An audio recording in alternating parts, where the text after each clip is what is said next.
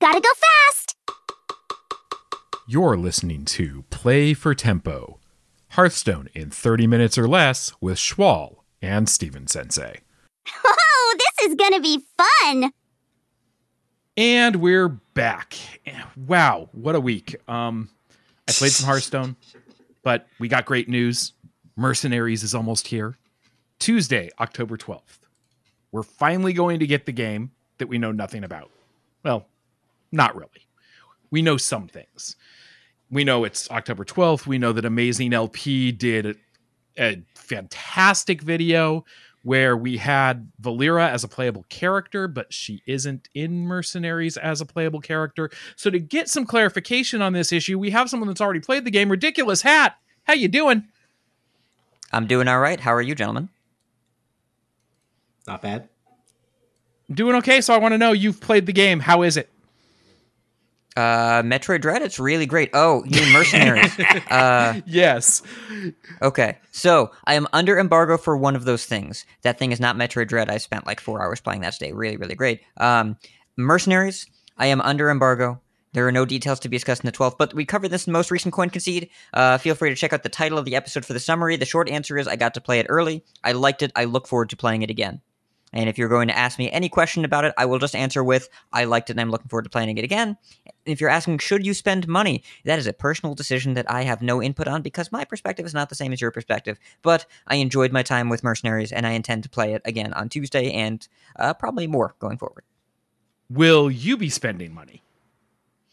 So far, so as of today, I have bought one bundle that is new as of this week since Wednesday.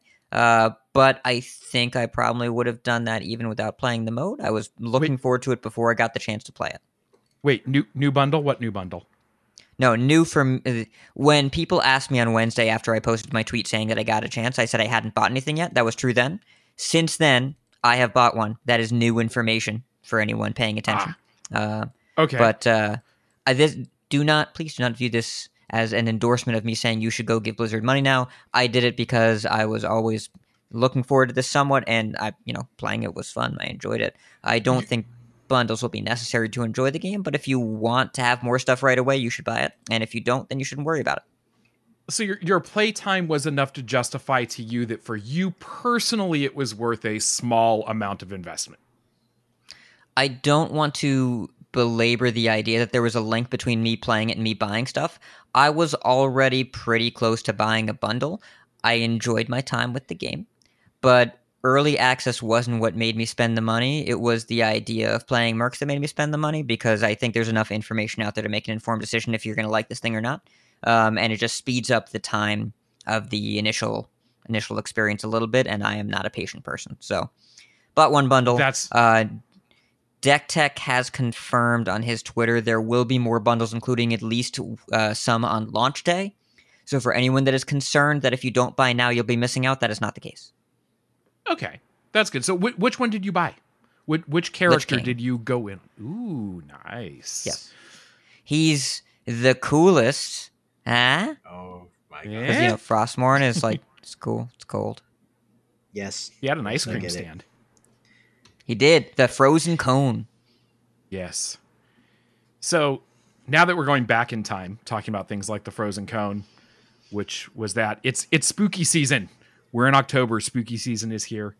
Spookiest thing I've seen on the internet. Apparently there is a Thanksgiving dinner candy corn bag in the United States now that has things like roast turkey and gravy and stuffing. And that just sounds vile and wrong. Can't be worse than regular candy corn. Hey, you take that back. Settle it. Is candy corn reasonable or not? Candy corn is how they commercially market the tops that they cut off of traffic cones. Okay. So the answer I give is not one I'm proud of. I will never buy candy corn, but if it is in front of me, it is going to be consumed. Okay, that's fair. That's fair. There was always candy corn in my house growing up because my mother has a very strange sweet tooth. I know exactly where I get it from. The thing that she evolved into eating the most right before I moved out of the house, she would buy golden grams and put them in the Tupperware container and just eat them by the handful. But What are like candy Golden corn Grams? in Halloween season, it was just it was just in the house, and so I'm never go to the store and be like, I'm really feeling some candy corn. I want to spend money on this because it's a product that deserves money. I don't think it is, but if it's in front of me, it's going in my face. So if it's delivered to you, you're like right on all day, but you're not okay. What? Fair. What? Yeah. What was that sweet you mentioned? Golden Grams, the cereal, the breakfast cereal. It was I like honey vaguely graham cracker remember that things. it exists.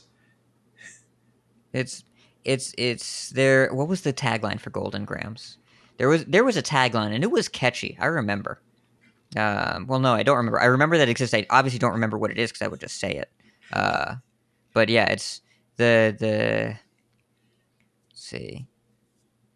Okay, I'm looking up the overview, and apparently it was introduced in 1976, and there was a jingle to the tune of "Oh Dem Golden Slippers," which I don't know what that is. Okay, this has gone way off the rails. Yeah, this has. So back to spooky season. So we thought, everyone's been waiting for news. People are either happy or unhappy with the meta right now, and again, personal things. Do what you want with your time. Hopefully you're having fun. But we thought since it was spooky season, it would be a good time to invite Hat back on the show, and we could go back in time and talk about a set from the past, and nothing is spookier than Witchwood. Are we doing the whispers? That is, you are making a reference that will be... I get, actually, a pretty large portion of Play for Tempo listeners will probably get it, but you were referring to, like, 150 episodes ago of Coin Concede Yes. for a meme that appeared on, like, 3 episodes. It was more a than lot 3 longer episodes, than but that. Yeah, I guess so. I'm trying to repress. Appa kept that one alive, and I love him for that. But yeah, so the Witchwood, released April 12th, 2018. So this was more than 3 years ago. Gross. That was... So we're going to review this set. We're going to talk about this set. We're going to see what it is in hindsight, if it was good, bad, or indifferent. We'll start with the basics. Each class got 2 legendary minion cards, with the exception of Shaman, which got a legendary minion and 1 hero card. The first question, do you think we're going to see hero cards again anytime soon? They have heavily hinted that the next set will have hero cards from the mercenaries. Well, the peanut gallery that wants a cycle of hero cards has heavily hinted that they believe there will be one. I don't know if Blizzard has hinted all that strongly that there will be a full cycle. I'm expecting 2. I'm expecting like 1 Horde, 1 Alliance. Let's be clear. I'm not saying there are going to be 10. I'm saying there will probably be some. And I will go on record saying that's a mistake. I mean, you can make hero cards that aren't busted. If you make a cycle of them and you make them splashy because they need to be good, then that's where you run into problems. Kind of like quests. No. Kind of like Galakrons. That is the example I would use. Okay. So, Hat, why don't you talk to us about the mechanics that Witchwood brought with us? Okay.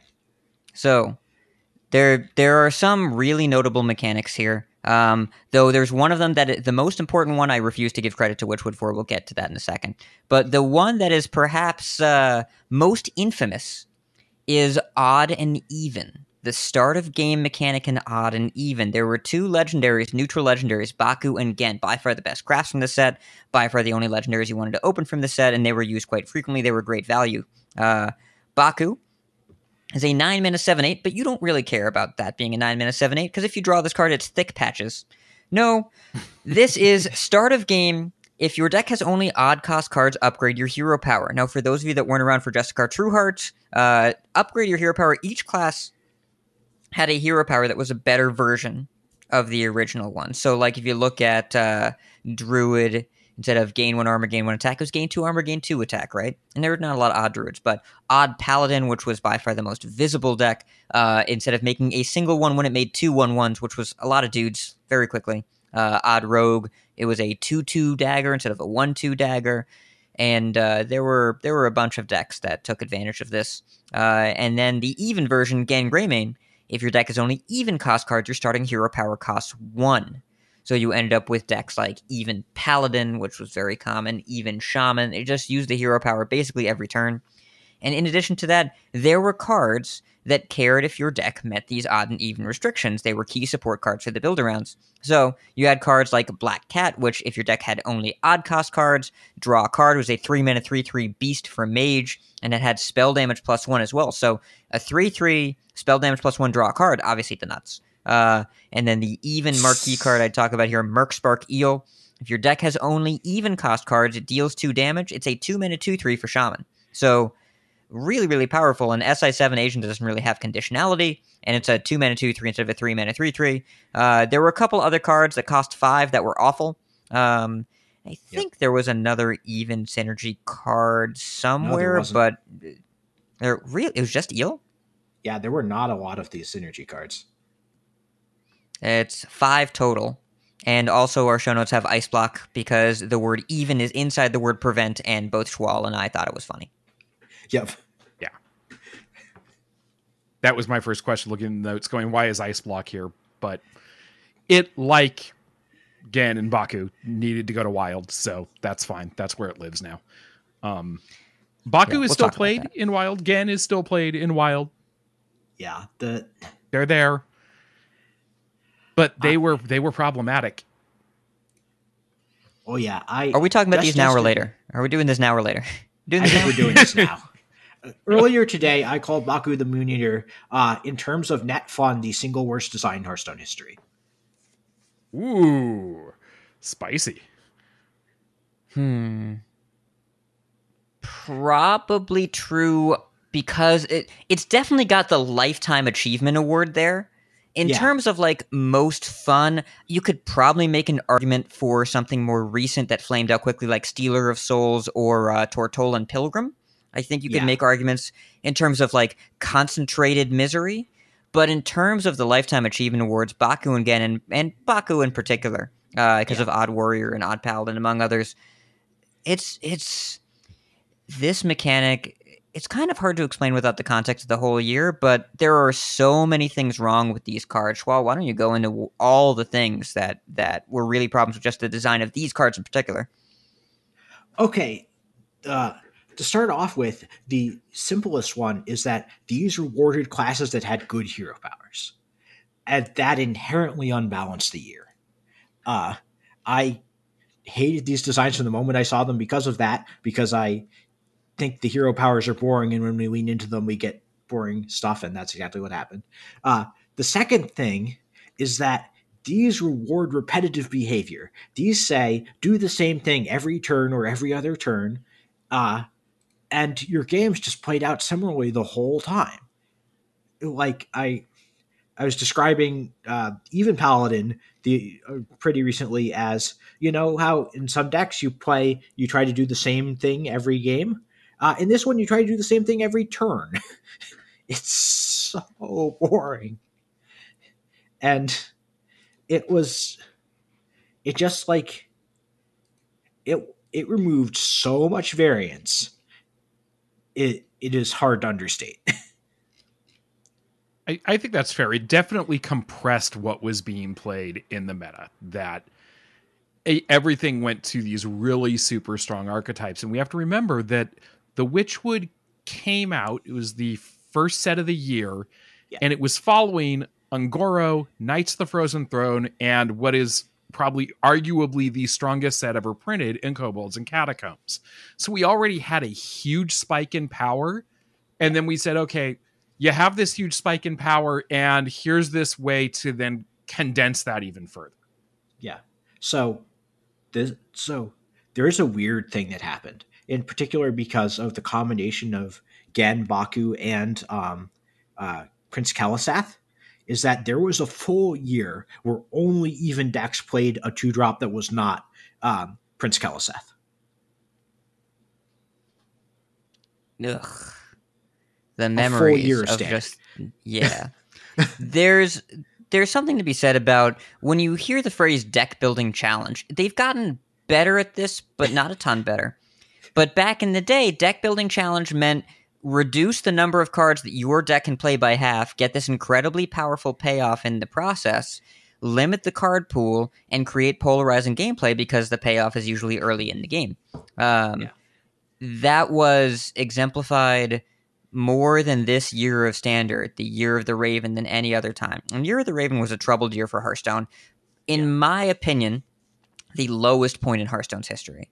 Because outside of Gen and Baku, Ben Brode, the very visible, very loud, very loquacious game director, left the company, left Blizzard in April of that year, merely weeks after Witchwood had been released.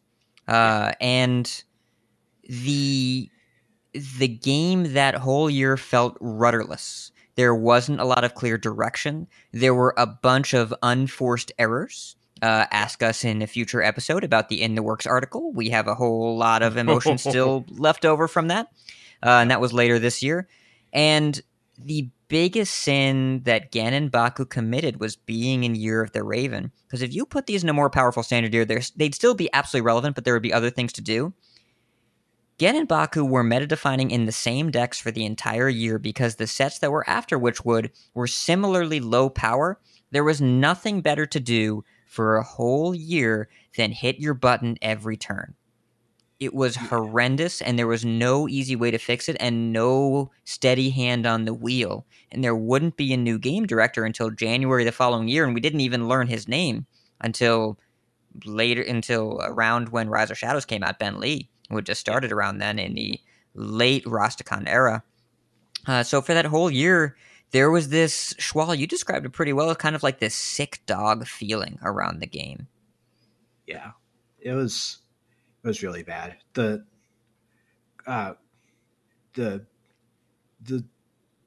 In Rumble in particular, they resorted to basically nerfing a bunch of classic and Year of the Mammoth cards that were very good, that had seen continuous play, to try to shake up the meta, and the metas just kept getting worse, and it was so bad.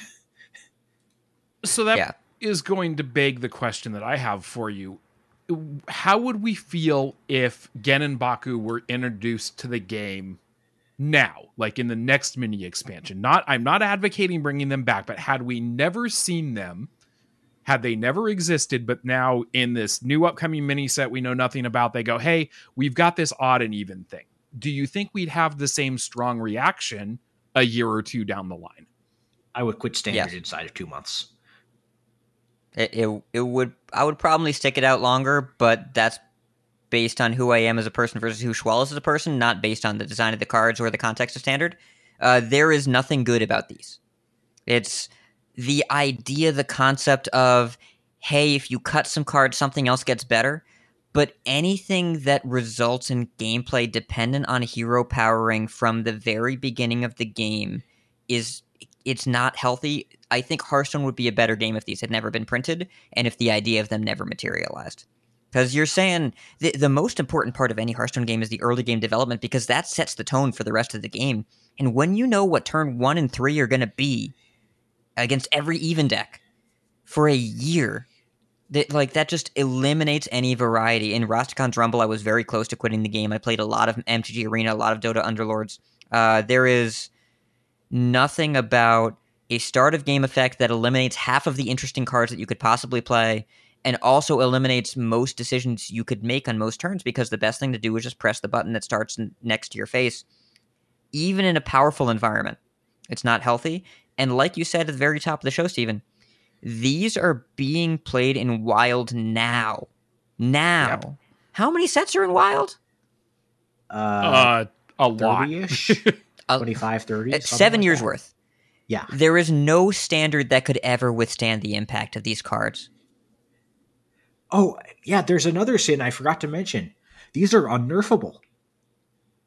Yes. So when we talk about fundamentally flawed designs, the way that they had to nerf Gen and Baku is that after a year in Standard, they looked at it and they said, well, this sucks. We can't keep this around. Let's make it Wild's problem. Rotate him out early, baby. Yep. Hall of Fame. It's Which we the were only time actually they've ever done it. shocked by. Yeah, oh yeah. Yeah. People were that Because we didn't is know what a to do huge either. Surprise. Yeah. We had all these horrible, inelegant nerfs of like, this upgrades after the first 3 turns of the game, or Yeah. like crap like that. No, there was no there- elegant way to nerf them. There were totally elegant ways. It was take Gen Greymane, who required you to have even cost cards in your deck, and make him 7 mana.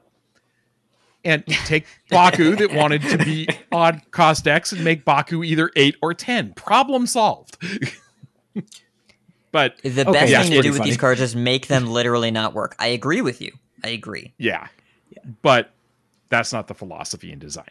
So yeah, I think looking back at it though, I was most impressed that it was something from the outset, that it was new, it was interesting, it was different. It was like, I remember there were thoughts initially as a Wild player going, hey, wait a minute. So odd or even, can we make odd, or in this, or actually even Reno decks? Can we make a Reno Highlander even deck? The answer is yes. Yeah, people are playing it in Wild right now. It's even Warlock. Yeah. Yep. And some of these cards have gotten, like, some of these decks have gotten way better over time. Like Odd Quest Hunter was unplayable for a long time, but now with the support of the new quest, you can dominate with Odd Hunter. I played they against scale- 4 of them today. Yep. They scale with power over time in a way that you wouldn't expect, because the cards themselves don't matter. It's just whenever your hero power works with any strategy, it's just going to get better. And hero power is interesting design space, so Wild is just going to have to deal with this forever.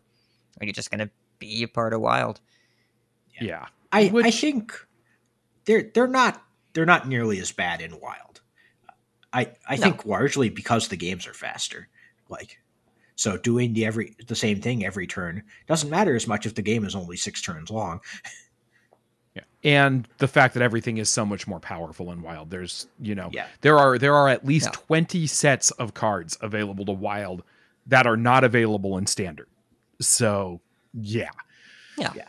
We're finally at the point where, like, playing Genner Baku is an interesting decision that can have impact on the games in a meaningful way, but not define them.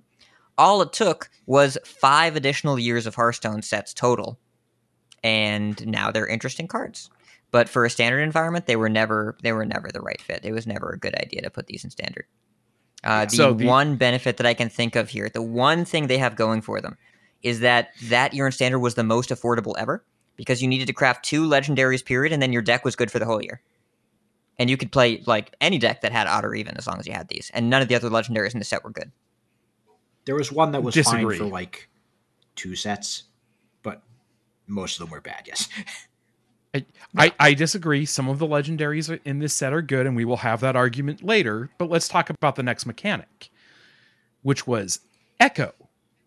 Cards with Echo can be played multiple times on the same turn. I see what you did there. I get it. It was belabored. So things like Ghostlight Angler, this was a 2-mana 2/2 Murloc with Echo. You would play it, and if you had 4 mana, you could play it again. It would give you like a ghost copy in your hand, and then you could play it again if you had 6 mana and play 3 2/2s for 6 mana, but it only cost you 1 card.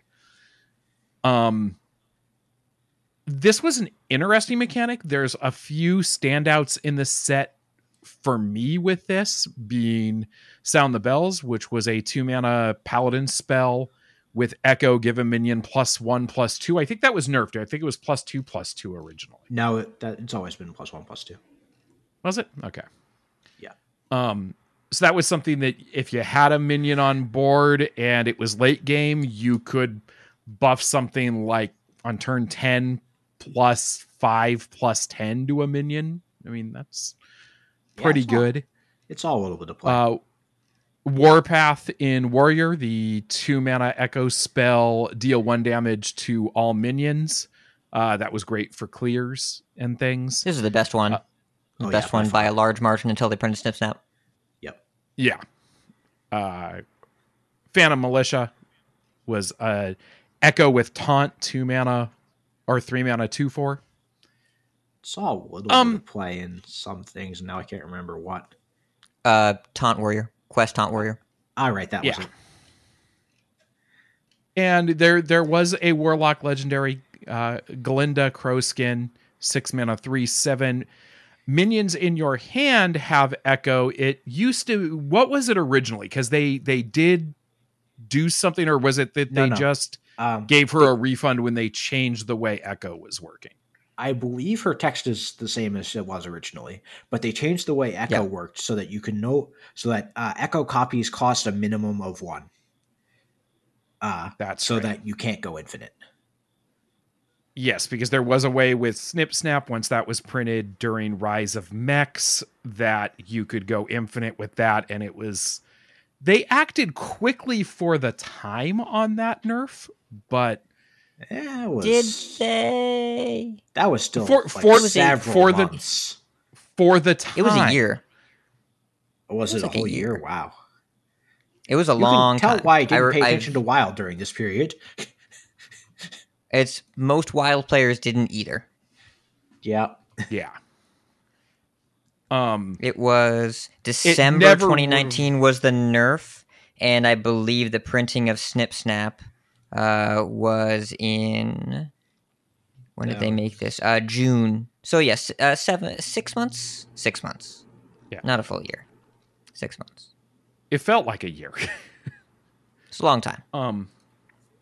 So there's the question then. Was Echo successful, and would we want to see it return?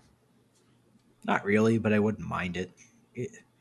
It has the same repetitive problem. It's just much lower power. They've done, so Echo's been a mechanic they've done one-offs here and there without using the word Echo, and those are usually the best Echo cards. Witch's Brew and Unstable Evolution are both really fun cards where like the extra mana really makes a difference in the scaling, but you can play it for just the base version, it's okay. I think you can find ways to make Echo interesting, but all of these were costed to be played in multiple numbers. I will say my favorite Echo card from this set that never end up seeing a lot of play was Squashling.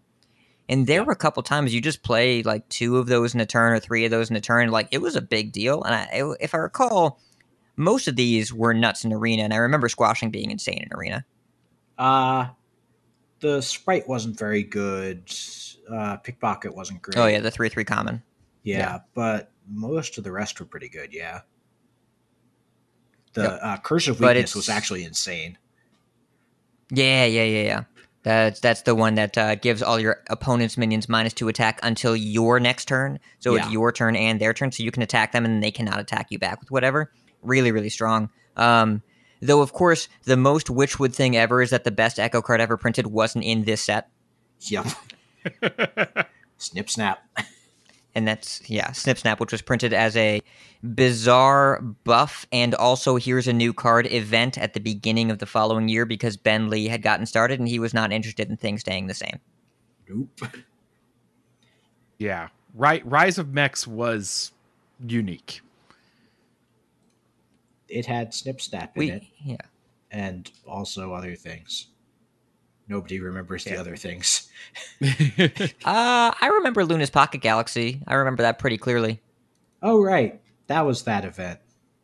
Yeah, no, I remember that. There were some good things, like smooth. Thunderhead to 3/6 was dope. Really liked that. That was true. And there were a couple other cards that ended up seeing play. Crystology to 1 ended up, like, it's still relevant today. Rise of the Mechs was this weird event where we had never seen mass buffs in Hearthstone before, and they recognized that all the sets from Year of the Raven suck, so they said, we'll call it Rise of the Mechs, we'll buff 18 cards from Boomsday, which was the mech set immediately after Witchwood.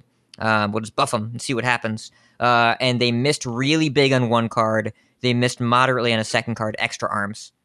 Yep. And then Snip Snap was cool and interesting, but in Wild it kind of broke with Echo and Glinda, and with like Mech Warper and other reducers, because you could play Mech Warper, and then Snip Snap, and then kill your opponent if you had APM that was good enough from any mech that was on the board. And that, obviously, if that sounds really unhealthy, it was, and it broke Wild for 6 months till they banned it. Yeah. Also, why did they buff the best set from Year of the Raven? I I don't think that there were enough things where numbers would have been within a reasonable range to fix in either Witchwood or Rastakhan's. Like, Yeah, you would that's a have to good make them point. so silly. Yeah, true. Also, I do think that Rastakhan's Hunter set is quite strong. Yeah, that is the one thing that set has going for it. I think it's When more we than the get to Witchwood that. once you take Odd and Even out of the question. So Hat and I occasionally debate which is the worst set of all time. I think it's Rumble. He thinks it's Witchwood. So It's and we will get into that, I'm sure, within the next 30, 40 minutes. yep. Yeah. And then there was one more mechanic. Well, two more mechanics, but one more mechanic that is probably the most impactful mechanic that was brought about because of Witchwood. And that was Rush. We saw an end of charge minions. We saw Rush. Minions with Rush can attack the same turn they're played, but they're not allowed to attack heroes. Wasn't as strong as charge. Made up for it in other areas, mostly in stats. And we got a ton of Rush stuff.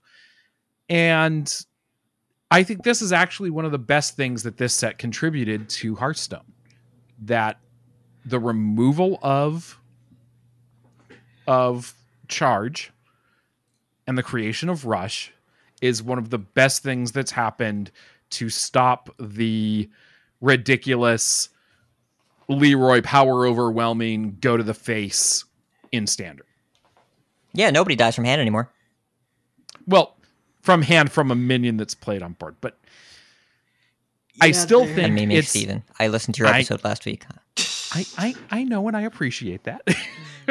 No, it's just I do think that Rush is one of those things that when it first came out, everyone was like, this is the end of charge ? And yes, it actually was. And I think that actually was a good thing for the game overall. They have printed about 5 cards with charge since then. And as you can tell by that number, not many, and they have mostly been pretty high mana cost.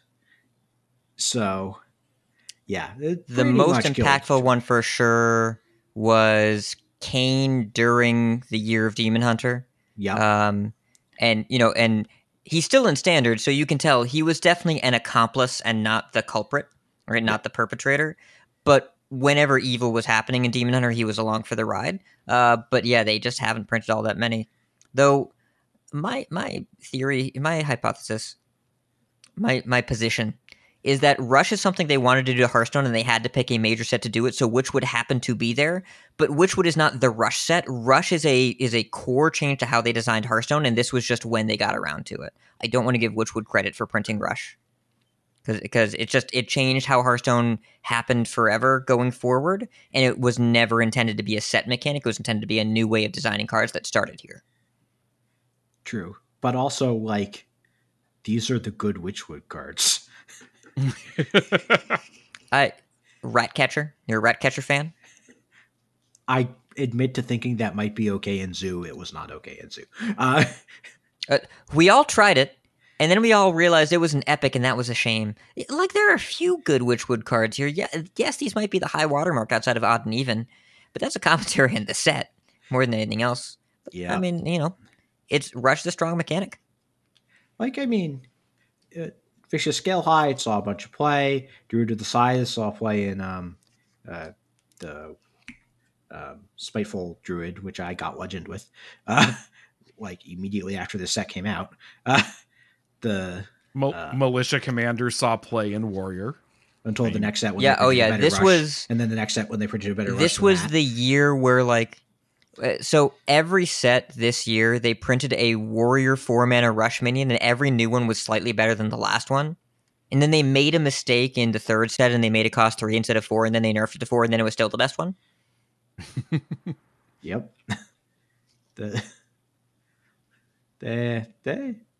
The Darius Crowley also saw a decent amount of play. Yeah. So, yeah. Rush is a good mechanic and also the good cards in this set, and that's not a coincidence. Yeah. And it should be noted, Rush is a very important mechanic, but this was also the beginning of about year and a half to 2 years where they didn't get the mana on Rush right at all. Nope. Like, it took them about a year to get that even close to dialed in, and also the next set they printed Dr. Boom Mad Genius, which just gave everything Rush, and you can't do that. Don't do that. That's a bad idea. So there was definitely a point in the game where it felt like Rush was a major mistake. And it is important to note that this is really the mechanic that pushed Hearthstone into the modern era. There were changes in card design philosophy, there were changes in balance philosophy, but no Rush to yes Rush is when all the cards from Classic started to feel really outdated, and this was the era where Savannah Highmane, you could no longer even look at it with a straight face and put it in a deck. Yeah. Because every deck just got more dense with removal spells effectively, because that's what Rush was. And it's just a part of the game where the goal here is they don't want you to have those games where your opponent goes Flame Imp on one, and you know the next 5 turns you're going to be playing a minion, they're going to hit you in the face, you're going to value trade the following turn, and they're always going to be ahead of you and kill you, and there's nothing you can do. They wanted that to stop. And so it's a fundamental change to how the game works, where Rush means that every deck just gets a little bit more removal, a little bit more to do when they're behind on board. Yeah. It has a weird thing. So I will say it does have a weird... Rush is like so absurdly good in Arena, it is hard to underestimate, especially when they print it at stats that are good enough to see play in Standard. So like, you know, if you see 3 cards, does one of them have Rush and have like any attack at all? Yes, pick it. Like, that just happens now. Yep. Rush became a good answer for board-based strategies and made controlling the board both easier and more difficult at the same time.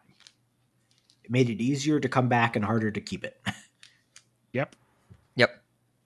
And it makes Hearthstone more dynamic and a more interesting game. The turns have more stuff that matters now, and the games have more turns that matter. It makes the number of game actions that both players take that do something relevant significant, but it does also create this feeling where if something doesn't give you a resource immediately the turn you play it, then it's not worth doing. And a lot of the fun strategies in Hearthstone historically and even now are when there's a sense of risk and investment of you play something, you hope it lives. If it does, then you get something, and if it dies, then it's bad for you. That makes the game states more dynamic. Whereas Rush at this era, when there were problems with the costing of it and problems with odd and even, games were really starting to feel samey, where it was like hero power and then kill stuff with my Rush minion. And that was just back and forth in every deck in Standard for a year, along with other powerful neutrals like, Ziliax? Ziliax? Yeah. Came out the next set? Yeah. There was just so much that was so consistent and reliable and so clearly the best thing to do that it just made the year in Standard really hard to stay engaged with. Oh, yeah. It's like... It's a shame because, like, my favorite deck of all time is... was during this time period, but like I played it for, a month and a half, 2 months. I was like, oh, nothing has changed at all. Like, I can keep playing this deck against the same decks, and I'll keep winning the same matchups and losing the same matchups. It's like, nah, I'm good. Yeah. There were fun games to be had, but like it's just the staleness of this year crept up quickly and didn't go away. Yeah. Now, one thing that I just noticed, because I was looking through some cards while you were talking about that, there's one other thing that we didn't have in the notes that I noticed about this set. This is the first time we also saw the Tribe of All as a minion type within Nightmare Amalgam. Oh, yeah. That's all. And Hench Clan Hag? Was that this set? Makes little 1/1 Amalgam tokens? Oh, yeah, I think it was. Yeah? For the tokens. How could you forget about Hench Clan Hag? Because nobody played it, even in Arena. Nope. So yeah, this was the first time we started to see the combination of minion tribe and tribal synergy, which became important later in other sets once we had other mechanics like magnetic. Yep. We had one more thing in this, though. We had the Worgen shape-shifting cards. They did this for flavor, and I honestly don't think this was very successful. Basically, it was their lore is like when Galneus was hit with the curse of the Worgen, many of the kingdom's human inhabitants were transformed into monstrous beasts, but have since gained the ability to switch between the two forms. And as the card was in your hand each turn, it would basically flip its health and attack and its artwork. And none of them saw play. You could pick Royal Guard in Arena. Yeah, that was the 8-mana 3/8 Divine Shield Rush that would flip to an 8/3 in your hand. And that was okay in Arena sometimes. And you basically only ever played it when it had 8 attack. Well, yeah. Yeah, that 8 mana for a 3 attack rush, that's awful. Yeah, it's funny because like the Magic set that just came out and is the third,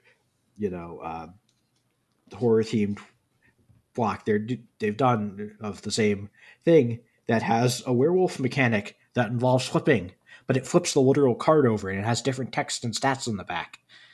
It's way more interesting. Seems like a printing nightmare too. Oh, yes, but people play with sleeves. Yeah, also true. Now, this brings up something. Dean had one of his AMAs in the last 24 hours, and one of the things in the most recent one, early in expansion development, cards are designed, quote unquote, fantasy first. So they find some character spells, etc., that would fit into the expansion thematically and then come up with their effects afterwards. Then it shifts over and they do a mechanics first design where they come up with effects that would synergize nicely with whatever they've had for designs for character and artwork that fits those effects. So both approaches being used is about 50-50. And I think it's pretty obvious if we apply that logic that all the Worgen shape-shifting cards were clearly fantasy first. Yep. They just didn't come up with an interesting or playable mechanic with them. Yeah. Yeah, it's it functionally ended up being the card that I want to play is in my hand but not usable half the time. Yep. And even then I don't think that even any of these were costed that on the good half was actually good. There was one that if you got it as like a 4/2 rush lifesteal, it was fine, but that wasn't reliable enough. Yeah. Yeah, Pumpkin Peasant. And that was the best case for all of these cards. Yeah. Yeah, Pumpkin Peasant, 3 mana, 2/4 lifesteal with the flippy thing. So if you got it as the 4/2, it was fine, but that was not reliable, even in Arena. It wasn't great because it wasn't reliable. Yeah. And I will also note, if we're talking about Dean AMAs, a question that he answered in April of this year that was asked by one dog, that dog, about what are some of Ixar's biggest failures and biggest successes. And as far as failures, he made a tweet that was pretty candid, and I respect him for it. As for expansions, my first sets as lead were Kobolds, Witchwood, Boomsday, and Rastakhan's. You can pretty clearly see some of that failure. I was new, wanted to push the boundaries of power and synergy, saw the results, and pulled back way too hard the following year. Didn't really understand overall expansion power well enough until Rise of Shadows, and I think we've done a lot better job as a team managing power since. Yep. Wow. So yeah, you wanted to push the boundaries and your first set was Kobolds. Oh my. Yeah. Honestly, if they had printed 3 more Kobolds equivalent the following year, it would have still been better than what we got. Oh, yes, absolutely. By an enormous, it wouldn't be close. And even if people left or said they were leaving and then went to post on Reddit and then came back the next week. The issue with the low power level we've seen in multiple games multiple times, and in particular in this one, people just became so indifferent towards Hearthstone. That's what really happened this year, is that there was a lot of indifference and not a lot of excitement. I mean, like you said, well, you just kept the same deck built for a couple months, and you felt like playing, you logged in playing it. But then after that kind of wore out its welcome, then you just did something else. Yeah, there weren't new decks. Like the whole year, there just weren't new decks. Yeah, I mean, I think about some podcasts that are no longer in existence that were around at this time with hosts quitting the game during this period of time. That by the time Saviors came around, there wasn't enough. It felt so bad that they quit and they've never come back. And that's a shame because it did get better. Yeah. Whether or not we can lay the blame for this at the feet of any particular developers or directors is debatable, but I think that we can agree that we're in a much better place now than we were then. Oh, definitely. I feel extremely comfortable blaming this on the director that was there from May through November. There wasn't one. That was the problem. Yeah. It wasn't the presence of direction, it was the lack of it. And so they were trying to do what they could, but you need someone steering the ship. And I think we have a pretty clear idea of where Ben Lee wanted to take the game. I don't think it could really be a lot clearer. And it's different than what we had before, but we know what we're getting and we know where we're headed. And there has been a lot of engagement to try and make the game better for people. And this era was where it really felt adrift for the first time that I can remember. And it didn't take long for that to self-correct, but it was a tough year to be a Hearthstone fan. Yeah. And I think we were a little apprehensive when we did find out that Ben Lee was the new director, knowing that he had come from other projects that were not as critically acclaimed or as successful in the same kind of space. But ultimately, I think he's done an amazing job, and I'm happy that he's currently leading the ship and he has a direction and a vision and seems to be executing that well so far. I hope it continues. I remember getting into an argument with someone in one of the discourse, and I think it might have been Andrew is Living, where like there was an interview that came out where like that was more or less like we're getting along fine without a game director. It was halfway through Boomsday, a little more than halfway through Boomsday, I think. And I just read it and it was just after Rosticon's previews had started. And I just read it and was like, yeah, I could tell. I was like, you desperately need a game director. I'm sorry. Like, it's not working. and yeah. Oof. Yeah. I think it was an interview with Ben Thompson who was doing everything he could to I think it was Thompson and Whalen. Hold it together. Yeah. A lot of really tenured people that were doing their best to hold it together and keep the team aligned. It was challenging. And yeah, Ben Lee came from Gwent, which was the Witcher card game, and that didn't end up doing so well. But I think with Cyberpunk 2077 in the rearview mirror, honestly, I think we've learned that maybe CDPR didn't set up their employees for success all that well. Yeah.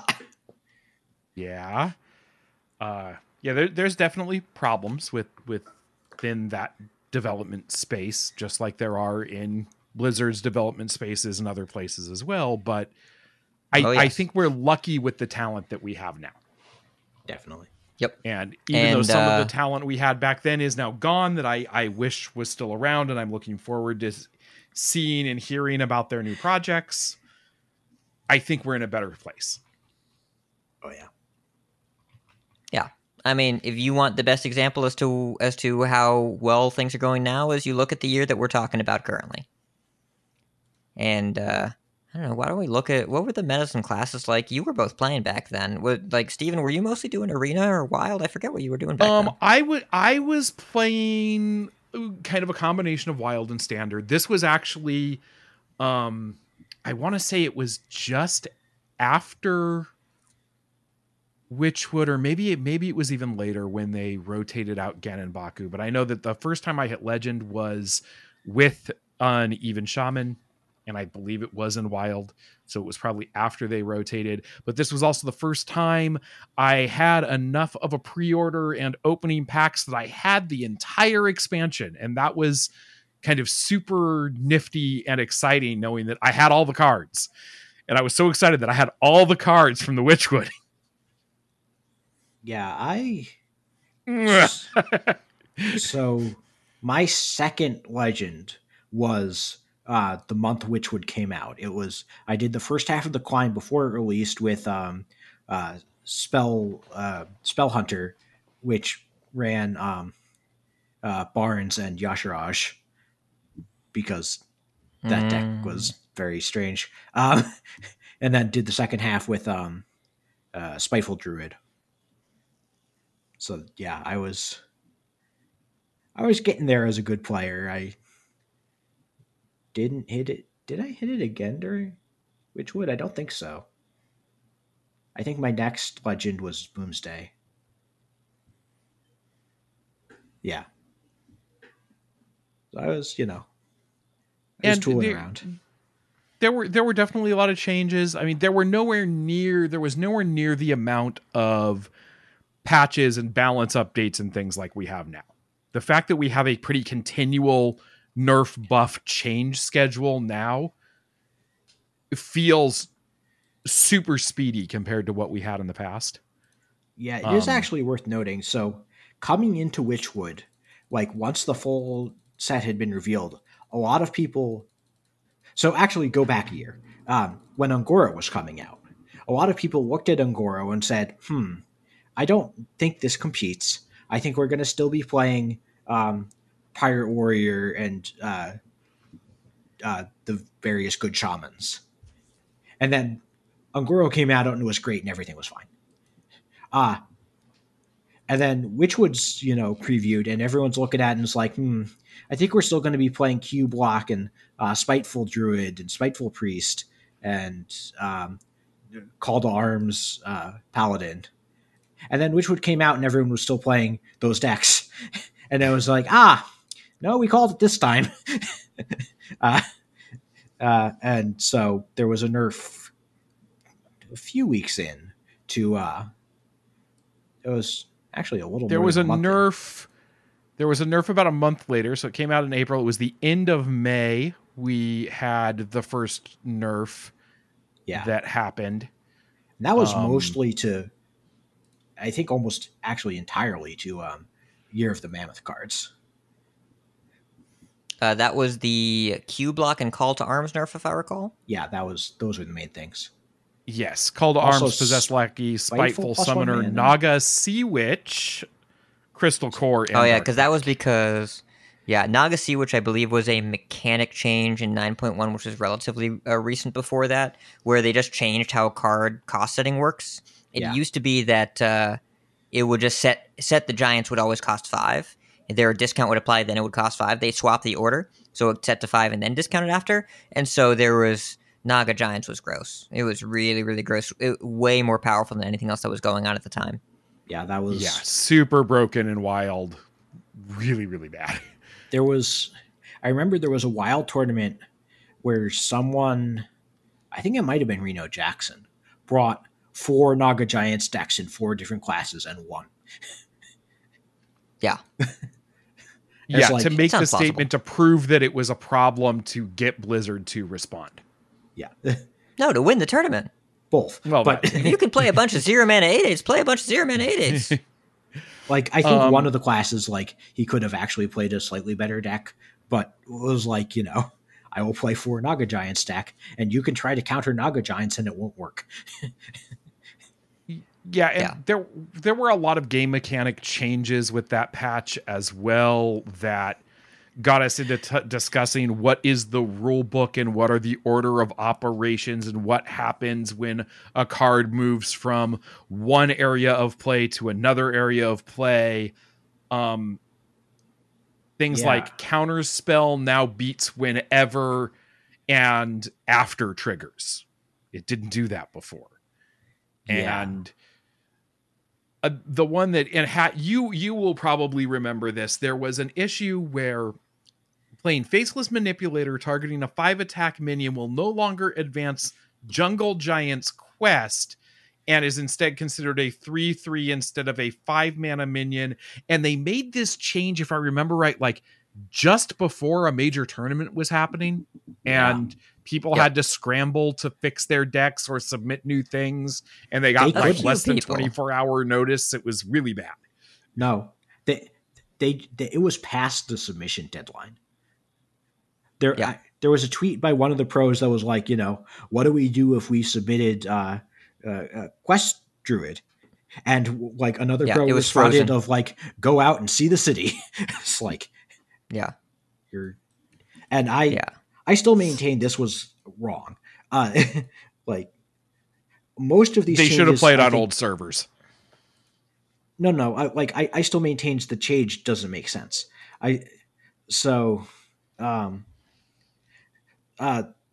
Like two things down on this list is choose one minions that transform. Now consider their transformation effects before entering. So Shellshifter selecting a 5/3 counts as a 5 attack minion. But Faceless Manipulator targeting a 5 attack minion doesn't count. I think that's stupid. Thankfully, it doesn't matter anymore, but I maintain that was stupid. It barely mattered then, and I don't want to give the impression, listeners, if you weren't playing around this time, if you think that this was a disruption to the meta deck that was Quest Druid, it was not. That deck sucked. But it had limited application in Conquest formats. Yeah. It mostly didn't matter. I think it was interesting because it brought up a lot of discussion around how mechanics and how triggers work. And I think it's where the community in general, and especially the more engaged players, started seeing these inconsistencies in the way things were done in the game and started pushing back and questioning why. Yeah. Around this time, I can't remember when exactly, they cleaned up the way things entered, especially off Call to Arms, and that helped a ton. And like the way zone ordering works now, where if you go forward in deck to hand to board to dead, you keep buffs, and if you go backwards along that chain, you lose buffs, and if you go sideways along that chain, you keep buffs. That was a huge improvement that just made everything way more easy to understand how it was going to work. Yeah. And a lot of these things were close to the same thing. So the first game mechanics update that we got, it wasn't a blog, it was a video for some reason, because the best thing to do when you need specific technical information is to have a 4-minute video where a person talks about it. Like, I understand the need for visual aids, but you can just put screenshots in the article. But they did a video, and that was in October 2017. And this was the video where they changed how whenever and after works, and they added something called trigger validation. This is the thing that was missing, was trigger validation, where what used to happen if you played Call to Arms for Wild Pyromancer is the example that comes up a lot. Yep. Call to Arms, it summons 2 or less mana minions from your deck. Wild Pyromancer says whenever you play a spell, then deal 1 damage to all minions. You would Call to Arms, pull out the Wild Pyromancer, it would trigger from the Call to Arms that you would play, and it would kill all your stuff. So the thing that they added was trigger validation, where now anytime a whenever and after cared about something, it had to see the spell being played and see the spell finish being played, kind of like how Spell Burst works now. That wasn't in the game before. They added it in October 2017, and it cleaned up the game a lot. For this patch, for the one in the 11.0 cycle of the Witchwood cycle, it said continued updates to game event timing to make card interactions more intuitive. It did not give details. Here's what I read. We fixed our crappy code. Because they definitely knew they had some crappy code for some things, and they knew they wanted to fix it, and they finally got around to it. Because a lot of this stuff was supposed to happen consistently, but it just didn't, and then they made it consistent. Wait, this was the patch that turned that like Fibonacci was like, Warrior's unplayable, I'm just not playing, to I can steal their buffed things. I can now play Warrior again.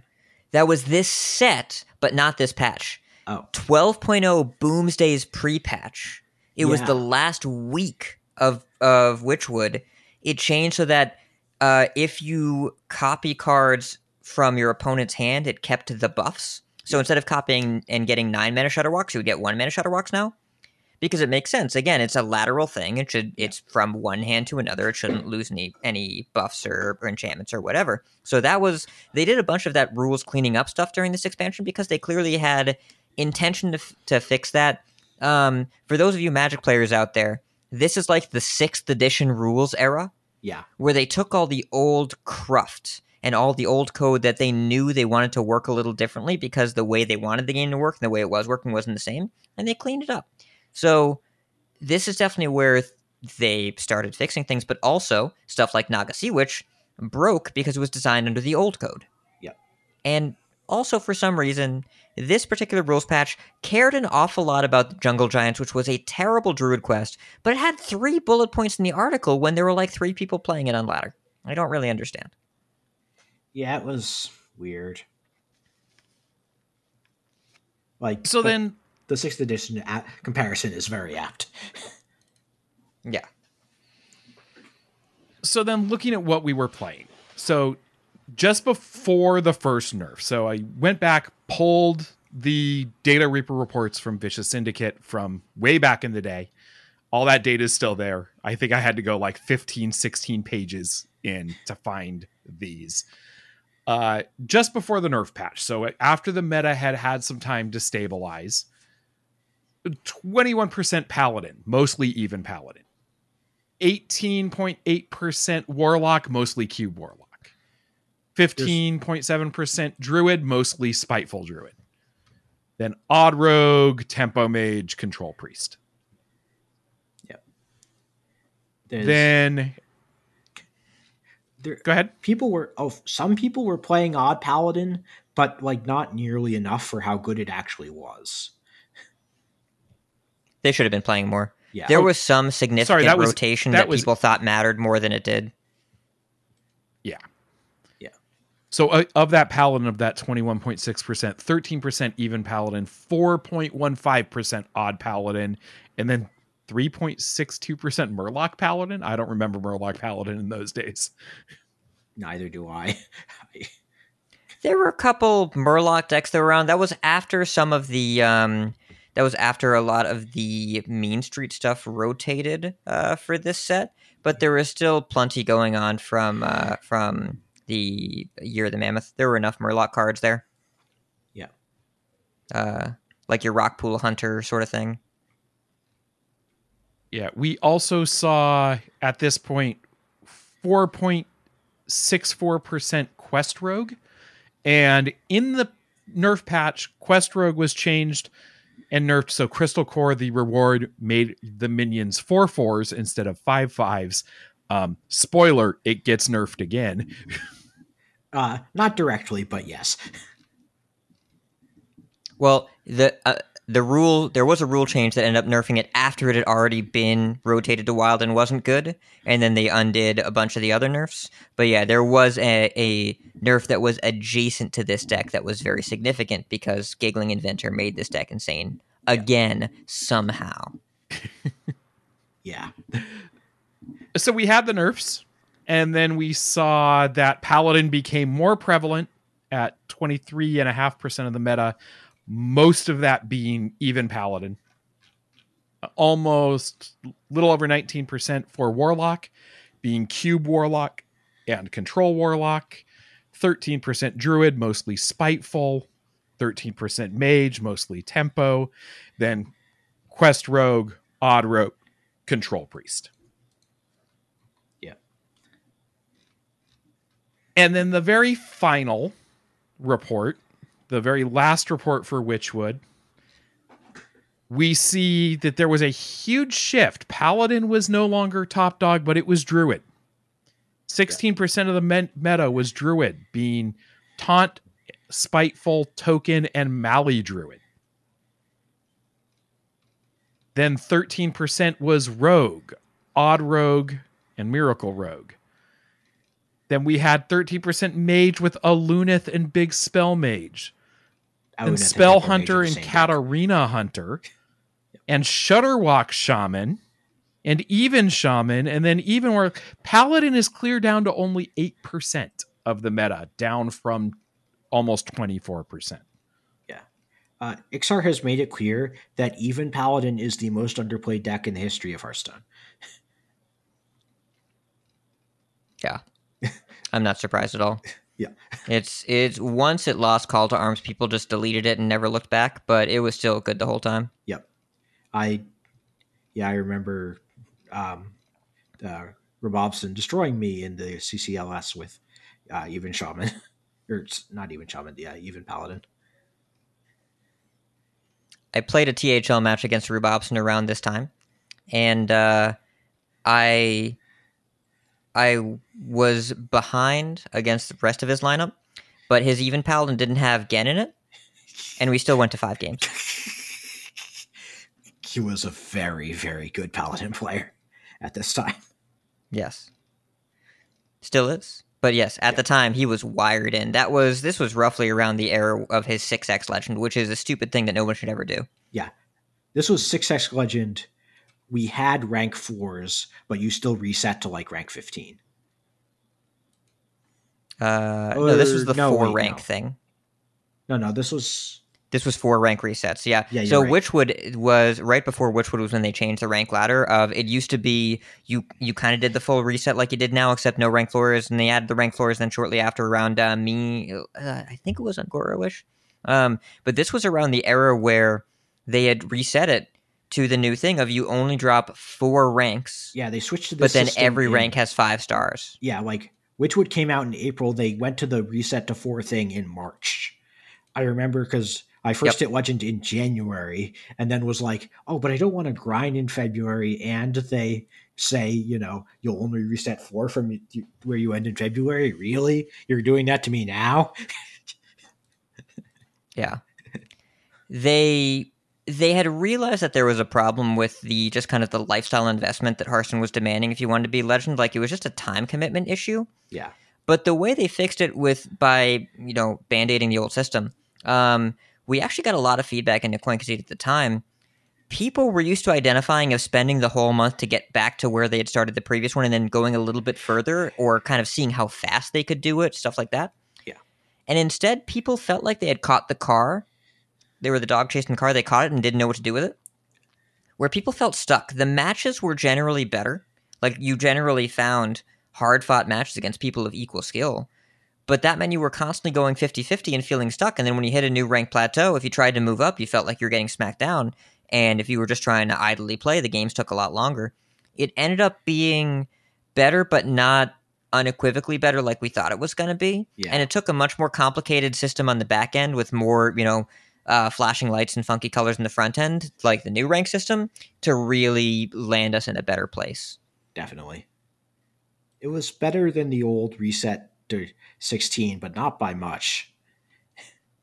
The thing the new system does is trick you into thinking you're reset to rank 16 without actually doing it. It's a complicated system to inspire simple behavior. Just press the play button. Who cares? Let the system deal with it for you. Exactly. Whereas all the old stuff was all built on being as transparent as possible, but humans with complete information frequently make poor decisions. Yep. True. And actually, I had misspoke about the earlier settings for what was there. The very last meta report changes significantly where Zoo Warlock came up, Schwal. Yeah. I remember this. Warlock was 26%, and we had Zoo Warlock as 14%. It was Zoo and even Warlock. You were obviously Happy Ghoul playing Zoo? this. This was Happy Ghoul Zoo. Yeah. So that deck was nuts. I played a decent amount of this in late Witchwood, not enough to get Legend, but I got decent at the deck. And the next set had Solarium and like one other card that was very good for Heal Zoo. And I was like, well, maybe I'll craft that, play some Heal Zoo or whatever. And then I opened it as my free Legendary, and I was like, oh, okay then. And I got Legend in like 5 days. Right. Remember back then there was this debate over whether or not Solarium was a good card? No. I don't remember. I saw that and was like, this card is Okay. busted. It is. People debated it, but there was no debate. No. Card's insane. Yeah. The- Yeah. I also see Odd Rogue and Miracle Rogue. Now, this was not running Gadget Zan it was. Auctioneer. Was it? This I was thought it still- had rotated out at this point. No. Gadgetzan Auctioneer has never rotated out of standard. Oh, that's come right. close. Because it was in Classic. Yep. Yep. And now it's in Still in Core Classic, or and whatever. it stayed in Classic, and everyone expected it to rotate out. Everyone expected to get Hall of Famed years and years in a row. Everyone thought this. Kibler kept saying it was going to happen. Sorry, Kibler. Never happened. Nope. Still in Standard to this very minute. Yep. Yeah. Then we saw Taunt Druid. Now, this was Taunt Druid that was also being played with Hadronox and all sorts of other cards to abuse Hadronox. Yeah, this is not Taunt Druid aggro like we have now. This was late game Taunt Druid. This was a really fun deck. I Capital enjoyed T this taunts. deck. Yeah. It was really, really grindy. And you would just build a board full of nothing but massive taunts like 4 times a game? Yep. Yeah. You could do 5. If you timed your cubes right, you could do 5. Yeah.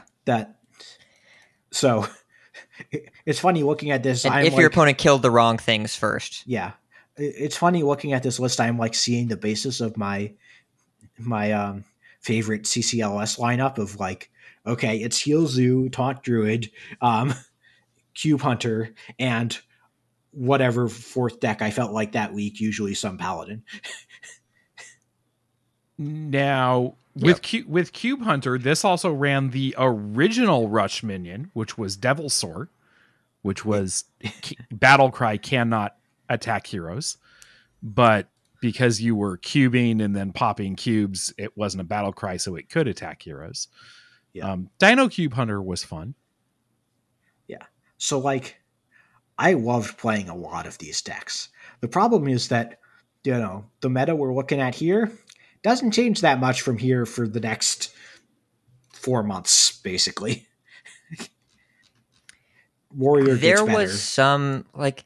There was some merit to the gameplay overall. The issue is that the design of Witchwood, that my Witchwood thesis statement about why I think it is the worst set of all time, is not because it had the overall worst collection of cards, the overall lowest card quality. I don't think that's true. Yeah. I would give that honor to either TGT or Rastakhan's. I think one of those two probably has the lowest average card quality. And for those of you newer players, and when I say newer, I mean even in the past few years, if you ever have a bored afternoon, just go to the Grand Tournament card file and just start scrolling and see what's going on there. You'll wonder what they were thinking. It was a different game. Yeah. TGT was different from the rest of Hearthstone back then. There were a lot of cards in that set that weren't real cards. But if you look at Witchwood, my biggest argument here is that the good things in this set, the only good things in this set, were so bad for the game that they had to be dumped on Wild to save Standard. Yeah. And everything else was awful. Yeah, that is... There's a saying that Mark Rosewater has, who is the lead designer of Magic, which is make the fun thing in your game the good thing to do. And they completely failed at that. Yes. With this set. Yep.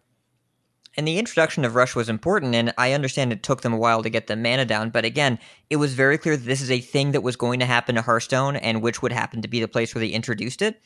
They didn't really make Witchwood a Rush set. It was a set with Rush cards in it, but it's not like there were a lot of Rush Matters mechanics here. It was just a thing that appeared on some cards. So the mechanics they were building around, the things that were exciting for this set, were Odd and Even and, I guess, Echo? And those were both pretty big failures. I think Echo was not terrible as a mechanic, but the Echo cards in the set were not very good. No. And, when you're designing for repetitive gameplay to be a core part of both of your set mechanics, well, be careful what you wish for. Yeah. I do briefly want to go over sort of what was in each class's set. start with Druid. Druid had a bunch of hand size matters cards that actually worked.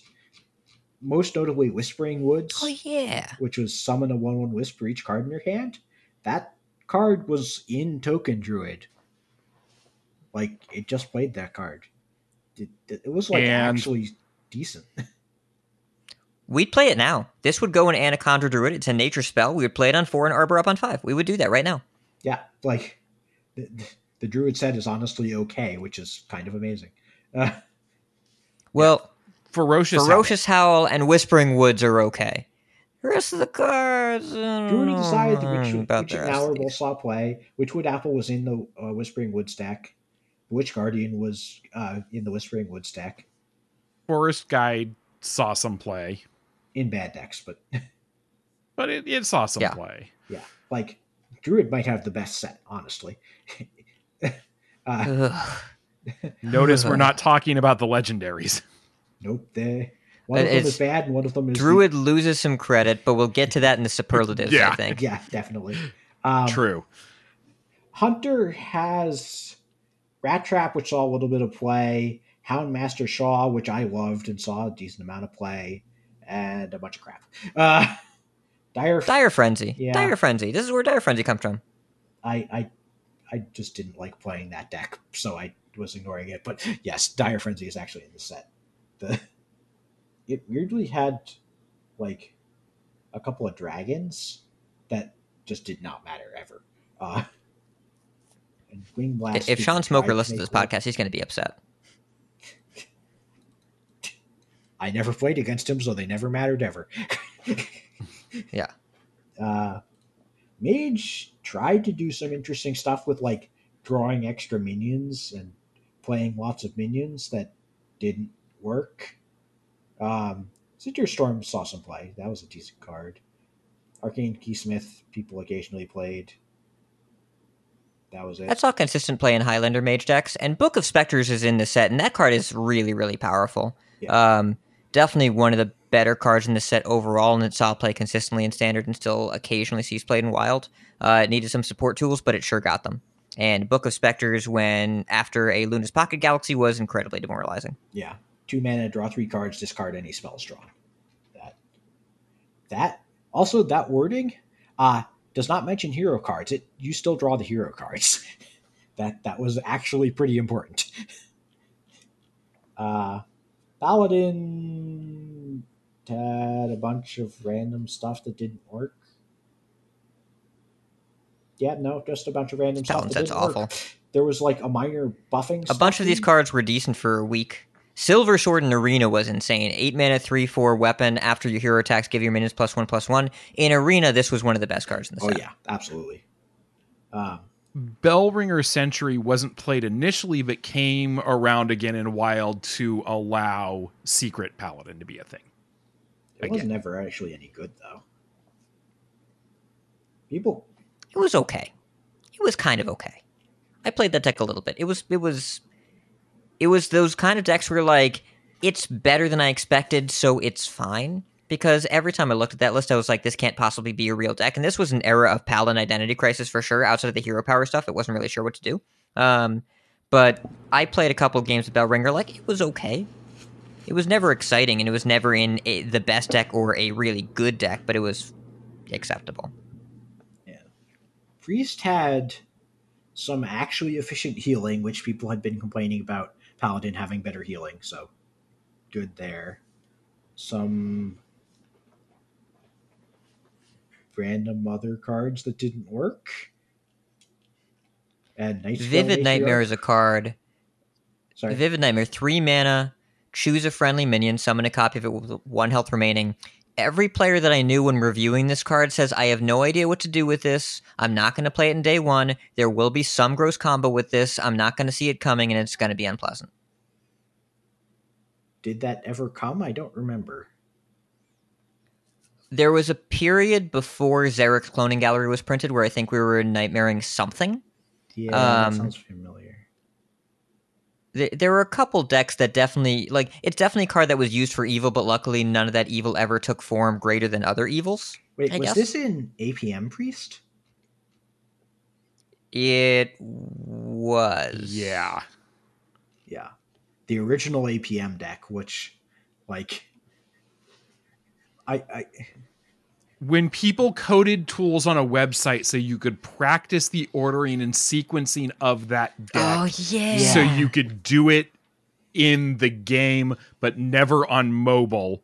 Yeah, it was that was a big brain deck that I was like, I tried it once with the tool that was online, and no, that was enough for me. Yeah. I remember like descriptions of it was like to combo off you need like, 2 Vivid Nightmares, like 2 cost reducers, a boar, 1 to 2 of these, and a mouse.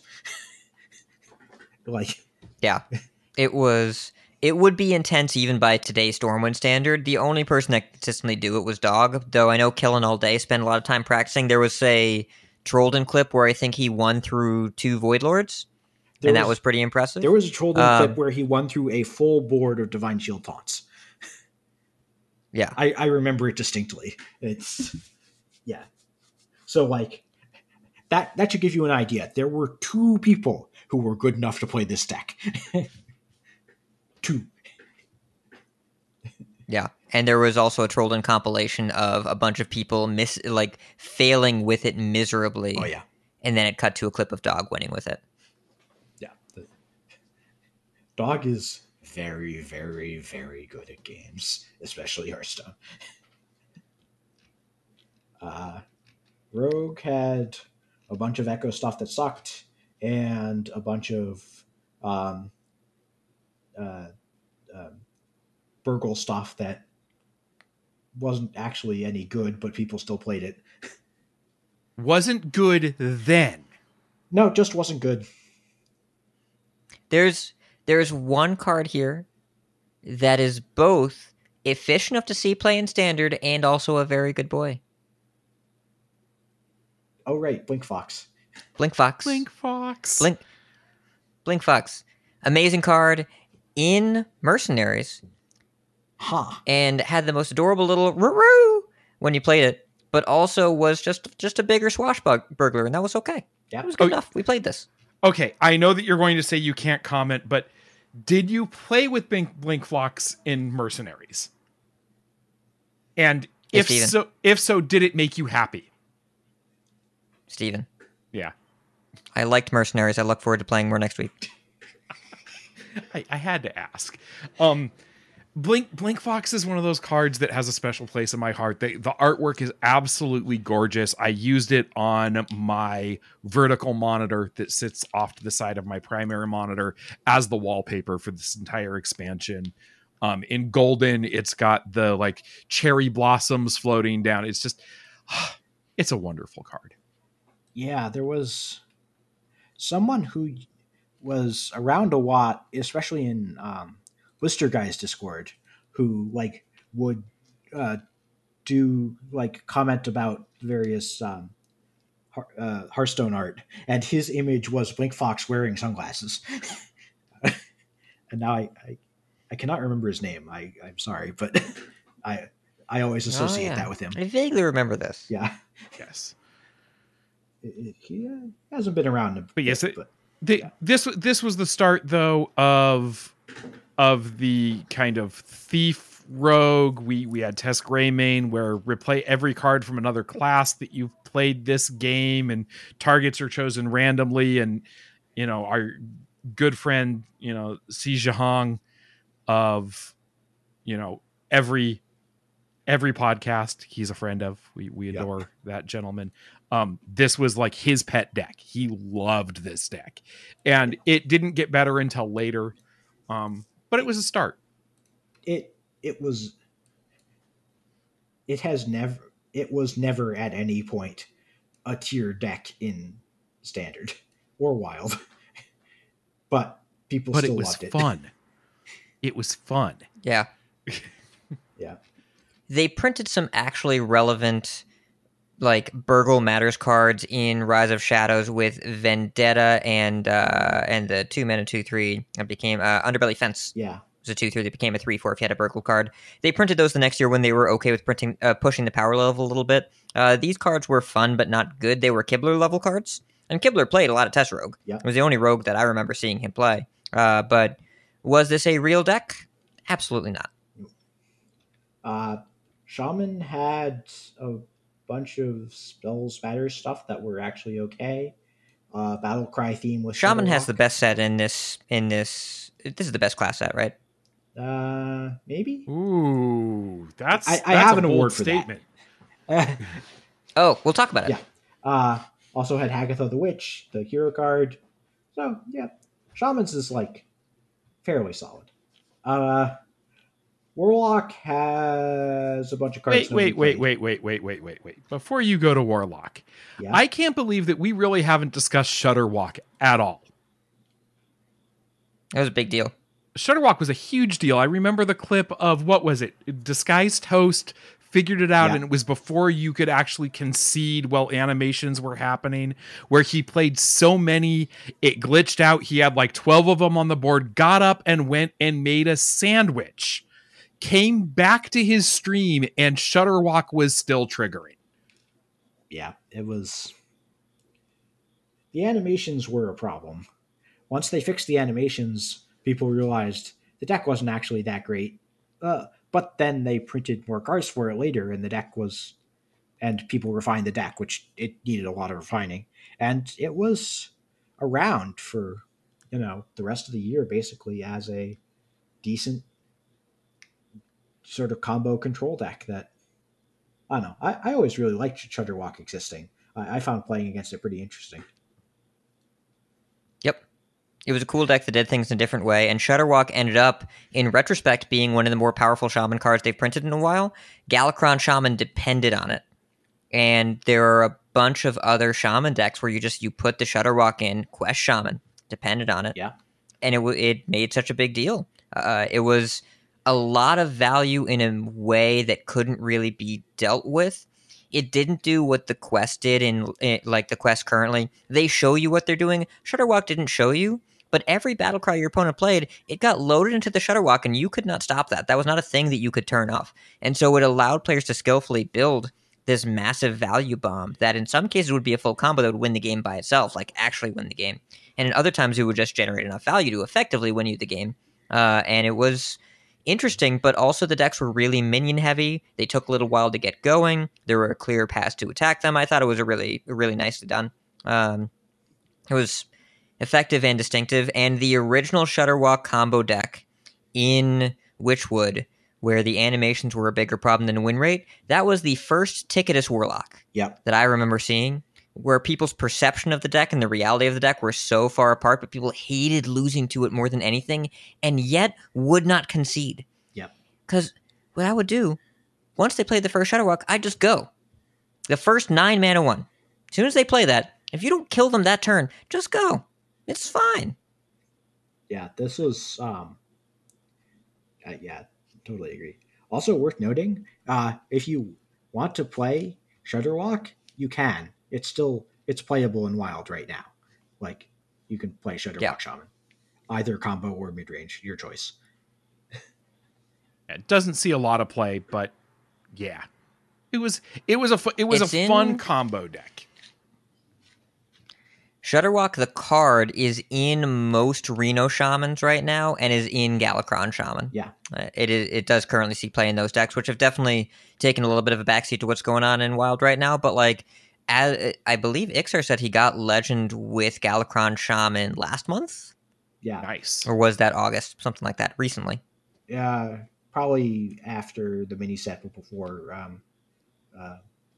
the Stormwind. Oh, it was during Seedlock. It was during that era. Oh, really? Huh. That's impressive. Yep. I mean, it's Ixar. He's good at Hearthstone. No, and also, yes. Flurgle Toxin does a lot of work. Yes, it does. Anyway. Okay, you can go to Warlock now. There's bad zoo cards and Lord Godfrey and Glinda. Yep, that's all there is here. This set sucked. Yep. Godfrey was good. Glinda was decent and also broken sometimes.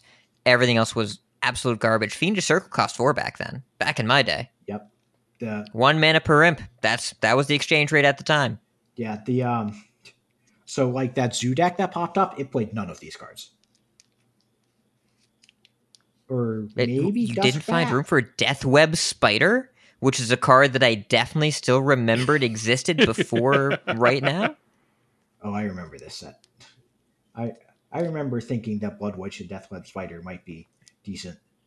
They were not even remotely. They did actually come back to, by the way, self-damage payoffs. They did do that again in Warlock. It was better the next couple times. Yeah. When it was Dark Glare and Demon Seed. Better than Blood Winch and a Deathweb Spider. Because instead of your mid-sized minion has lifesteal now, it was you get a bunch of free mana and cards and deal damage to your opponent, and then you play some 8/8s. Turned out to be more relevant. Yep. Who would have guessed? Warrior has a bunch of rush stuff, which was pretty relevant. Warpath, which was great.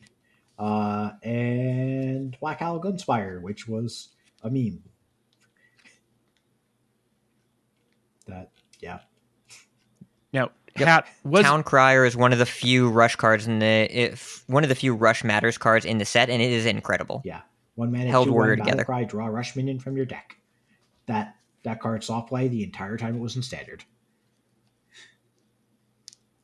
now Hat. Didn't you open, or was the Gunspire your pre-order legendary? I believe that was Steve. Yeah, that was Wicked Ah, Good.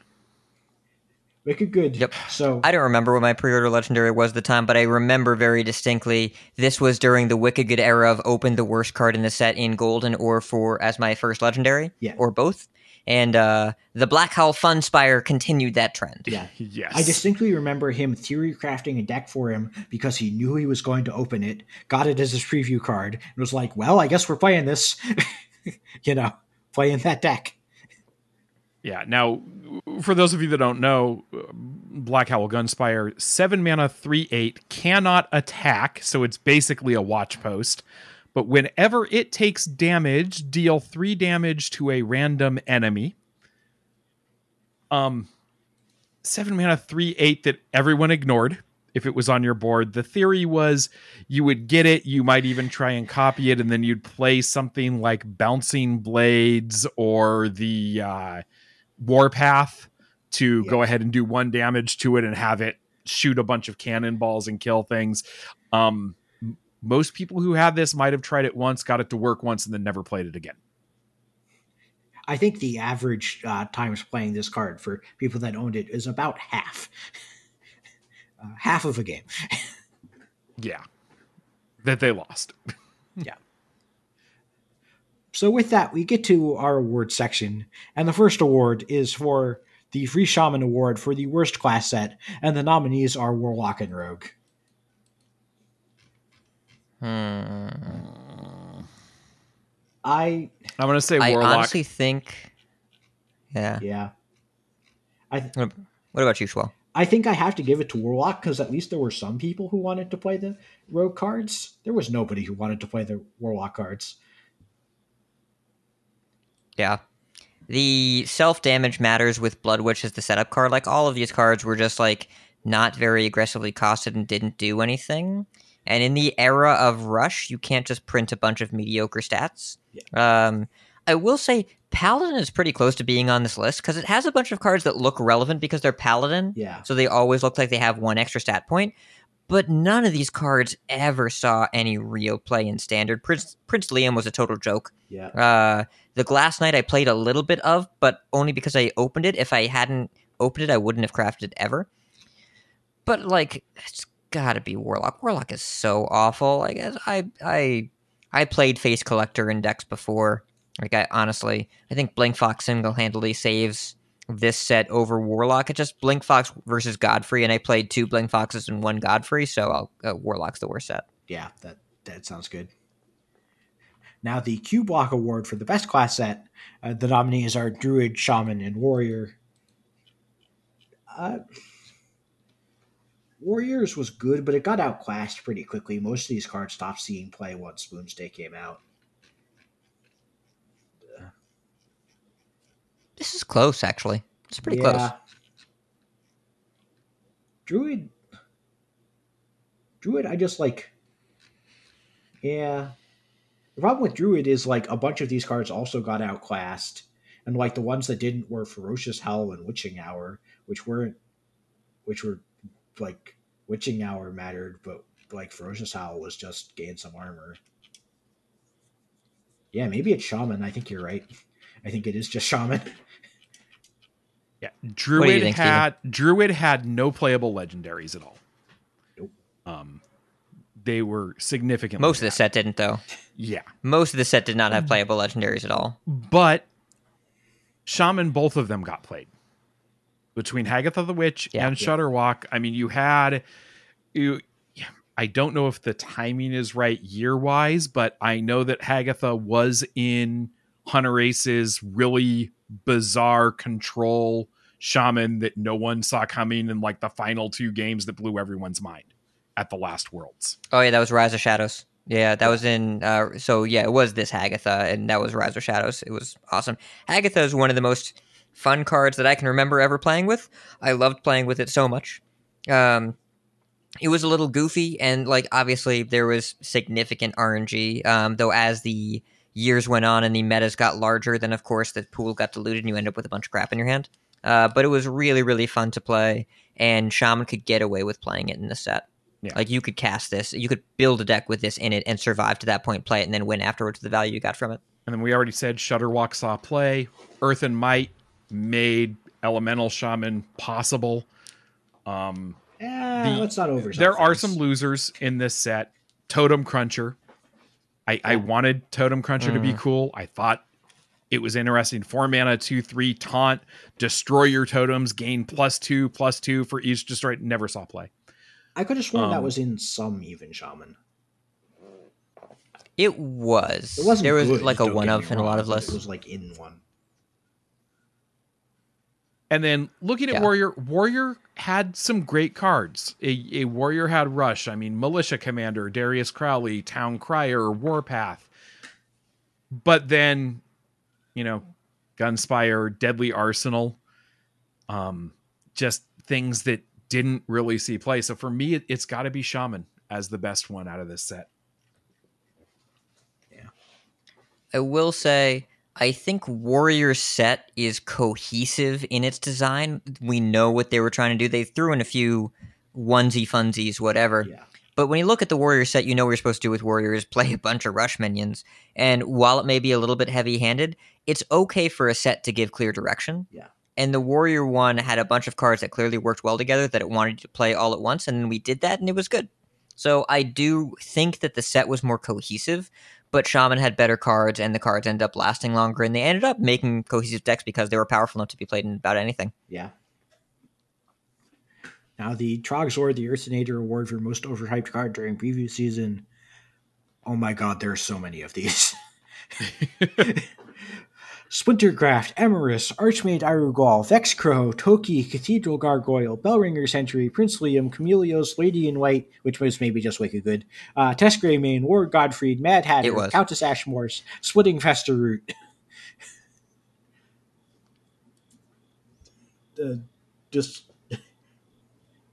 This may come down in history as the most overhyped set of all time. Like,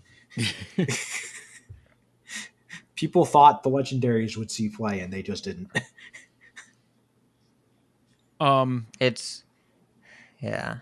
Thinking back about this at this time with what was going on, the ones that stand out in my mind that I remember was Toki being pretty hyped, because Toki Time Ticker, 6 mana, 5/5 battle cry, add a random legendary minion from the past to your hand. It could be Ragnaros. It's always right. It's never Ragnaros. But that was the thing. It was like, wait, it's gonna give us a card that's only available in Wild, and we can play it in Standard, and we're gonna get crazy things. And it didn't pay off. The other one, and it was the one that I didn't understand, that became a big discussion about, was it really valuable? Was it good enough to take it up? And that, I want to talk a little bit about Camelios, the 1 mana 1/1 legendary and priest. Each turn, this is in your hand. The instigator of so many Discord fights around this era. Yeah. Yeah. Each turn this is in your hand, transform it into a card your opponent is holding. So it was like basically being able to, at the start of each turn, reaching over to your opponent, picking one of their cards at random up and looking at it and getting that information and tucking it back, or being able to play it yourself. Was the information peak competitively worth the card slot hat? Not even a little bit. Not even close to being close. Information being relevant. There are a lot of things that people really want to be true from Magic in Hearthstone. Yeah. Having information is okay. Paying a card for that, not okay. The turn you draw this is a 1-mana 1/1. Even if you get access to a card in your opponent's hand, it's probably good for them and not for you. Madame Lazul is a much better version of this effect, and she was fringe. Like, she saw play sometimes. But that was look at 3 cards, discover them so you don't see duplicates, and you get to take one of them right away and keep it. This was variable relevance at the end. Like, if you want the information, that means that you just delete a slot in your hand to get this kind of revolving door of random crap from your opponent. Not even close to being relevant. It's, people were really excited about it. People, 1/1s that change every turn, your Chameleoses and your Shifter Xeruses, people really want those to be good, and they never are. Yeah. Never, ever, ever. So I need to give a special shout out here to Mad Hatter. Not because Hat used it as his avatar in Discord for like 2 years, but because people thought this card was good and they were totally wrong. Yeah. This is a 4-mana 3/2 with Battle Cry, randomly toss 3 hats to other minions. Each hat gives +1/+1.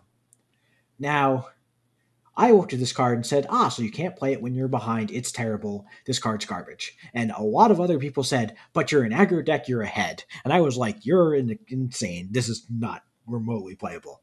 And I was right.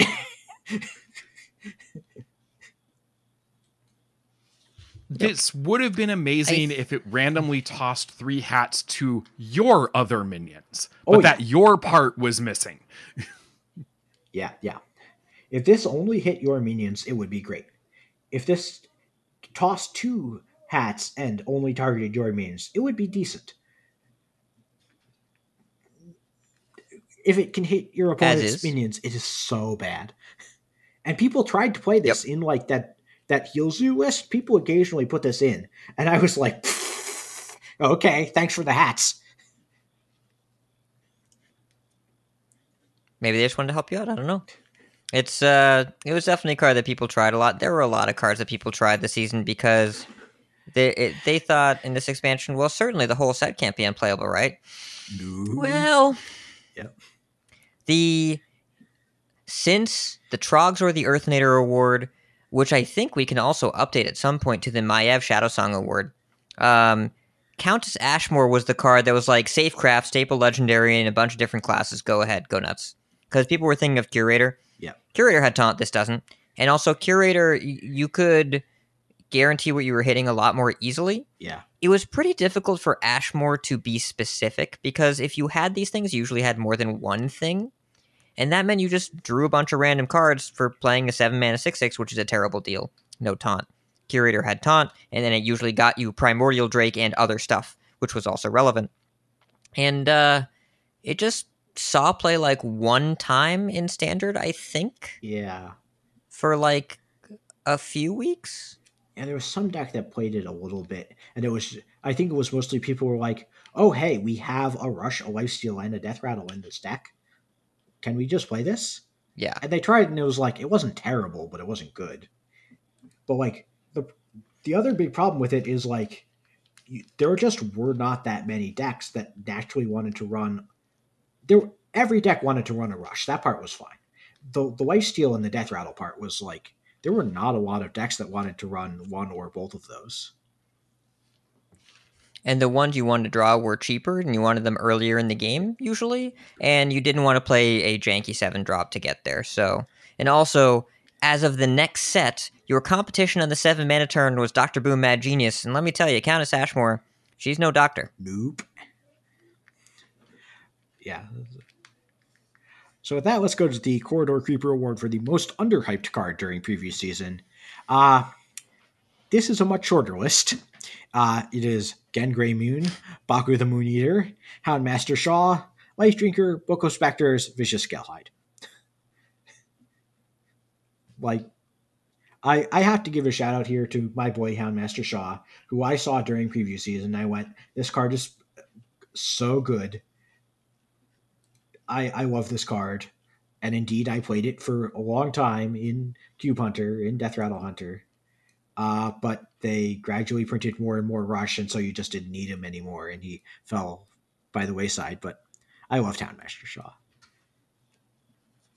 But, I mean, come on. It's Gen and Baku. But the next two awards are going to be real boring if we just pick Gen and Baku. We should probably pick Gen and Baku because that's the correct answer objectively. I am going to give a shout out here to Life Drinker. Vicious Scalehide picked up pretty quickly, and part of the reason why that card was relevant as well is because it changed the Deathstalker Rexar pool, which they originally were not planning on doing. And then everyone in Standard's like, this is super weird. Why are you leaving the pool the same? So they updated it to match Beast in Standard, which means Beast could just randomly get Lifesteal and Rush on top of them now, which is not something that was supposed to happen. But Life Drinker was a card that kind of crept up on me. It ended up being, I think, one of the most played neutrals throughout his life in Standard. And there were a bunch of times where I picked up a Life Drinker with a Waggle pick in Rise of Shadow Standard. I'm like, this card's pretty good. Yeah, Life Drinker, like, it just saw play in aggro decks, mid-range decks. It saw play in Shutterwalk as part of the combo. Like, it was just a good card. 4 mana, 3/3, deal 3 to them, you gain 3 life. Like, yeah. Yep. It was enough. Yep. Yeah. And I'll go off script. We're gonna pick something that is even not on our list, but a shout out card that I don't think anyone paid attention to at release that ended up being really great in Control. Let's talk about Mossy Boy. Mossy Horror, the 6 mana 2/7 Battle Croy. Destroy all other minions with 2 or less attack. To be fair, this saw no play at all during Witchwood. Once Giggles got printed, it started seeing play. But I think there was a brief moment, a very brief moment, where I remember Miracle Rogue played Mossy to counter Spreading Plague as a one-of. Mm-hmm. Oh, that is super weird. Yeah, it was very strange, but like, if you wanted to kill somebody, and they had a bunch of tots up, and they all had 1 attack, you moss them. I think Asmodai played 1 copy. I think 1 copy in Asmodai's Miracle Rogue, but yeah, it was weird. But when Giggling Inventor came out, oh boy, did we moss him. Oh yeah. We mossed him good. Yeah. So, Mossy Boy, underhyped, great card. Great tech card. Yeah. Now, the Patches Award for the most obviously busted card, I was honestly just going to give this to no award, because there were 2 busted cards in the set. They were Gen and Baku, and people were pretty unsure about whether they were actually good or not. But, Pat, you have another idea. So, like, okay, this might be me being biased as a rogue player, but I saw Hench Clan Thug, and I'm like, oh, well, that's going in every rogue deck until it rotates. Yep. It mostly did. Yeah. There was a period where it was not good enough, which got pretty crazy. That was in, I think, I don't remember if Rise of Shadows aggro rogue. I don't think it played it because you were too busy with Miscreants. Yeah, that was, we took it out because it didn't do damage right away, and because Waggle Pick sucked with it. Yeah. Yeah, you're right, because I actually played a decent amount of that deck, weirdly. It is not weird that you liked hitting them in the face. The cards were just not green this time. Okay, yes, fair enough. Yeah. But I do think that Hench Clan Thug was probably I remember it being one of the highest rated sight reads by anyone that ever daggered on 2. So they're like, yeah, it's a 4/4 that just keeps getting bigger forever. Yeah. And it was powerful, and also red is powerful, and there was very little of that here. I don't think it was obviously busted, but I think people thought it was going to be strong, and it was exactly where they thought it would be. Yeah. So next up, the Christology Award for Best Flavor Text. Whispering Woods. We didn't actually fire the guy who named Dark Whispers. I will never forget the Bodicus looking at the name of this card and saying, "I think they spelled this wrong," and you deadpanning, "This is what they call in English a pun." Still gets me. That was this was the early Bodicus days. We've grown our relationship since then. Yeah. His, I'm holding up air quotes, appreciation for my puns has only deepened since then. Yeah, but I'm not sure I will ever forget that. Yeah, that's a good one. Yep. Dire Frenzy, it's always Huffer and Huffer and Huffer and Huffer. And if you remember that Tice clip, that one of the all-time greats. Houndmaster Shaw, they're all good dogs. Tess. Vex Crow, as birds of ill omen, these crows often summon doomsayers. Ghostly Charger, maybe we should have called him Ghostly Rusher. Vivid Nightmare, I dreamed I accidentally crafted a golden mill house. It was so real. Blink Fox, it's like super bad at staring contests. Gwynda Crowshrin, summon an unlimited star, number of minions, star. Sisks, Wisps, which, as we discussed, they changed it so you don't actually get 6 Wisps the turn you play anymore. Vicious Scale Hides, they make wonderful pets if you're not allergic to blood loss. Sandbinder, the secret is glue. And Gen Greymane, ever since Sylvanas killed his son, he's been dreaming of getting even.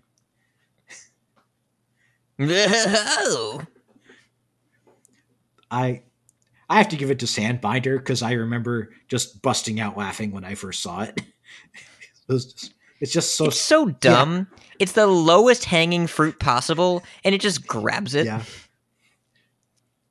Vexcrow is very good, though, because it summoned random 2-drops, and so it's summoning a Doomsayer did actually happen and was really bad for you. Steven, what's your pick? None of the above. My pick would be Witchwood Piper. Oh. Witchwood Piper. She rids villages of annoying pests, like rats and children.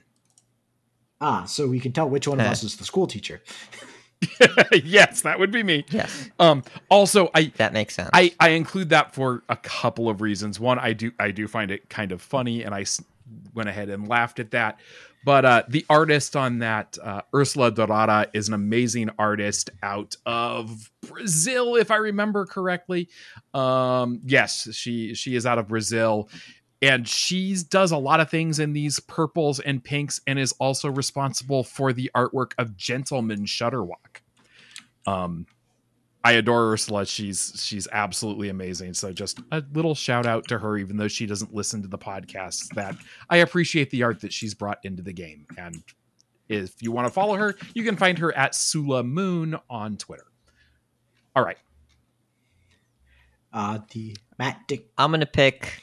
So, Gen Greymane would be the thing that I would be most likely to say. Yes. Sandbinder is the one I'd be most likely to laugh at.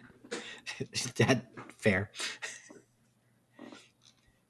Now, the Matt Dixon Award for the cutest card in the set. Our nominees are Forest Guide, Blink Fox, Witch's Apprentice, Walnut Sprite, Muckling, and Voodoo Doll.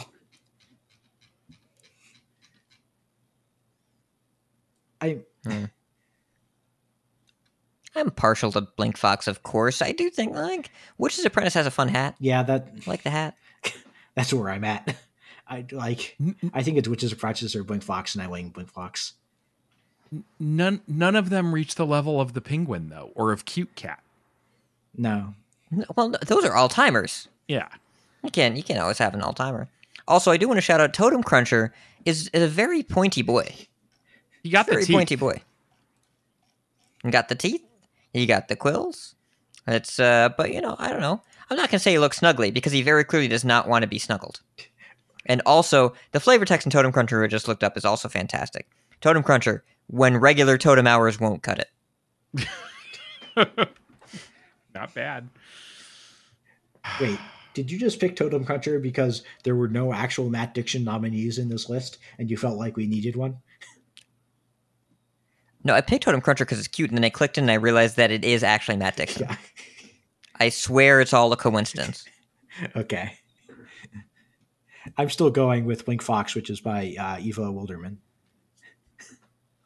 Yes. Yeah, Blank Fox is a very good boy, very pretty.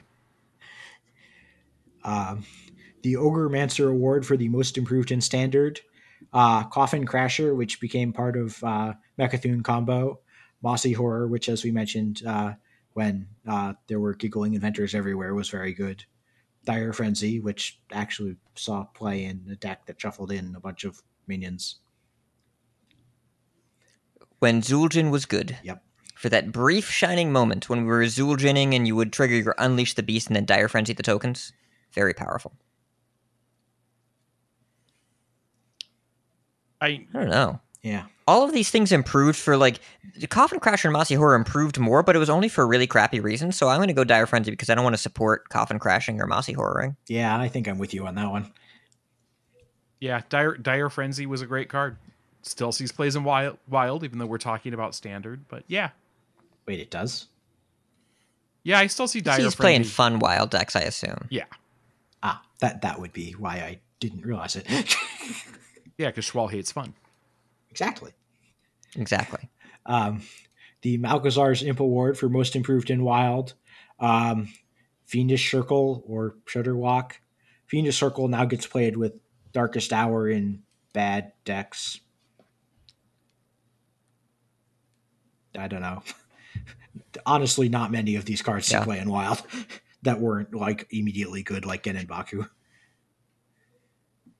Shudderwalk's not really, like, improved, just, like, I don't think you could get away with playing it in wild before, but now there are real reasons to do it, especially with Galakron stuff and even Reno stuff and whatever. Like, Galakron, or Shudderwalk, when you're doing Loatheb and Reno, is really strong. It's really, really good things to do a second time. Yeah. Yeah, Yeah. Could also be Book of Specters, because, again, Luna's Pocket Galaxy and Reno Mage, still absolutely a thing that you can do. Yeah, true. Yeah. The Firelands Portal Award for most impactful arena card. Houndmaster Shaw, Silver Sword, Curse of Weakness, Witch's Cauldron, or just like all of the Rush. As much as I love my boy Houndmaster Shaw, I think it's actually Silver Sword. Card was so stupid. Yeah. Like, it would kill your stuff, and also their board would be insane. Yeah, I remember there was some game that, like, I was, like, super far behind. I talk a deck of Silver Sword, like, play Silver Sword, like, take out one of their 3 health things, like, go to a pretty low life total on the crackback, play, like, 3 taunts, swing Silver Sword again, and then, like, 2 turns later, I've won. It's like, the card could turn around games that almost nothing else could. The Tar Creeper Award for best role player in the set. There's actually a surprisingly decent amount of these. Ferocious Howl, Rat Trap, Dire Frenzy, Cinder Storm, Divine Hymn, Lord Godfrey, Town Crier, the various Warrior Rushes, Warpath, Vicious Scalehide, Venge Clan Thug, Nightmare Amalgam, Witch's Cauldron, Life Drinker, Rotten Apple Bomb, Witchwood Grizzly.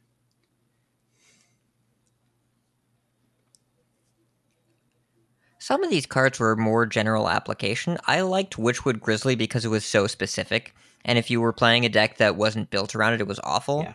But if you were recruiting it out or bringing it back, it was really, really strong. I liked the Bear. Bear was good. Yeah. I agree. The Bear was good for me. I mean, Henge Clan, again, being a rogue player, but I think back again to Life Drinker. I mean, it was a little bit of heal in some decks, and it was part of the kill you from Shudderwalk as well. It kind of played a couple different roles. Yeah.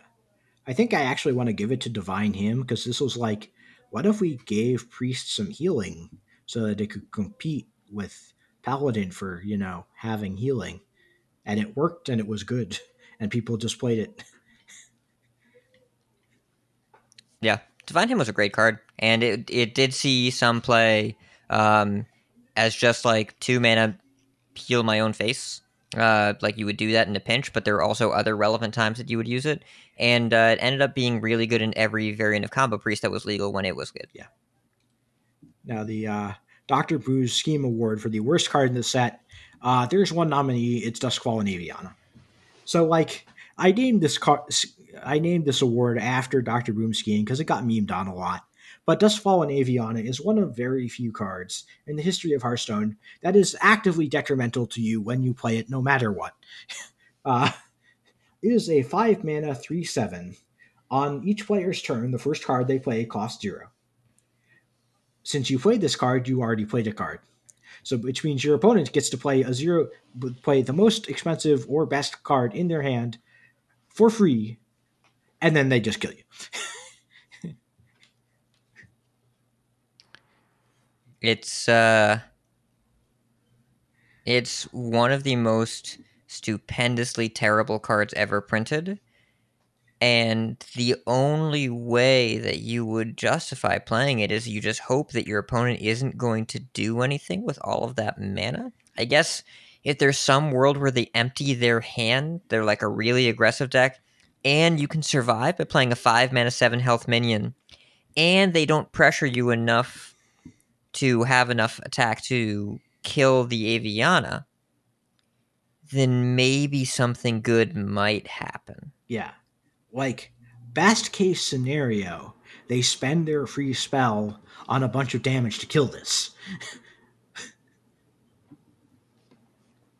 It's so bad. It's so bad. It was my pre-order. It's so bad. It was my pre-order legend. Steven, It was so no. yeah, so sad. And like But you remember the joke around that time, you probably made it. Dustfallen Aviana. That's right. And she's still in the collection because she never got nerfed, and like there wasn't duplicate protection at this point. No, so. Don't say. Yeah, it's so sad. And I was thinking about this when we were first doing notes and talking about this and laughing about the fact that this card was so disappointed. Even with evolve or devolve effects, you were disappointed to see this card on your board. Oh yeah, because it's an aura effect. Like it's horrible. Oh yeah, this is. There was a brief, you can make the argument that Jandis Barov wasn't worth running in Odd Rogue at 5 mana because you might pull this card sometimes. I think you usually ended up playing it anyways, but not always. But whenever this came out of Jandis, you lost the game instantly on the spot. But the pool was deluded enough to not do that, and then they nerfed Jandis, so it didn't matter. Yeah, that. Yeah. So bad. Yeah. Next up, the Skull of Gul'dan Award for the best card in the set. There are 2 nominees. It's Genin Baku. I mean, come on. Yep. Yeah. And go ahead, Steven. Well, just the follow-up, if we want to go with things that played into that. I mean, a little shout out to Merc Spark Eel.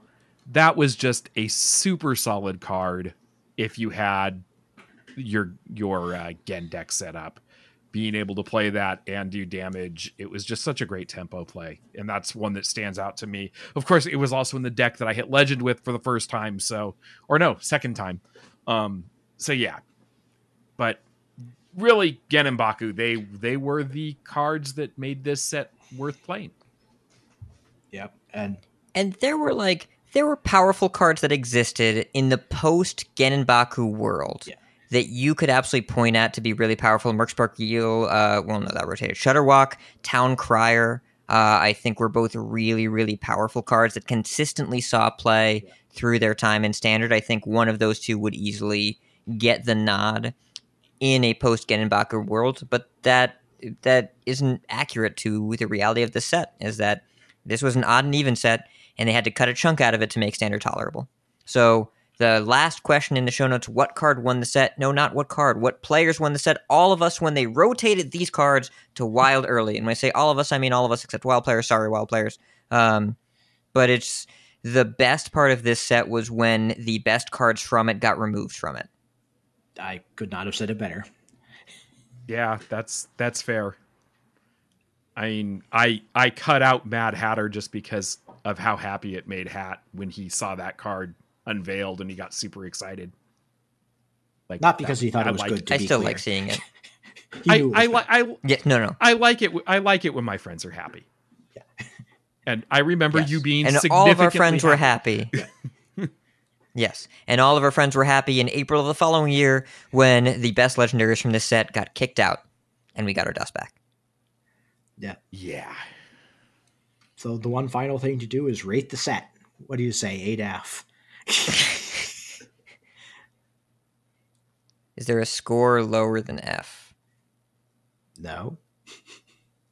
Because my understanding is that F implies that I want to pay respects, and I do not want to do that. That's a different thing. You're paying respects to us. Okay. Well, I will pay respects to you for spending 2 hours of your time reminiscing over Witchwood, but yes, in my opinion, this is the worst set in Hearthstone history for the game. Not the worst set in terms of average card quality, but when the best thing that this set does needs to be removed for the set for the game to continue to survive, the mistakes that have been made are so grave that it cannot be viewed as anything other than a dramatic unforced error. I'm a bit more positive than you. I'm going to give it a D-. All Mainly right. because there are like 5 cards in here I think are actually kind of cool designs.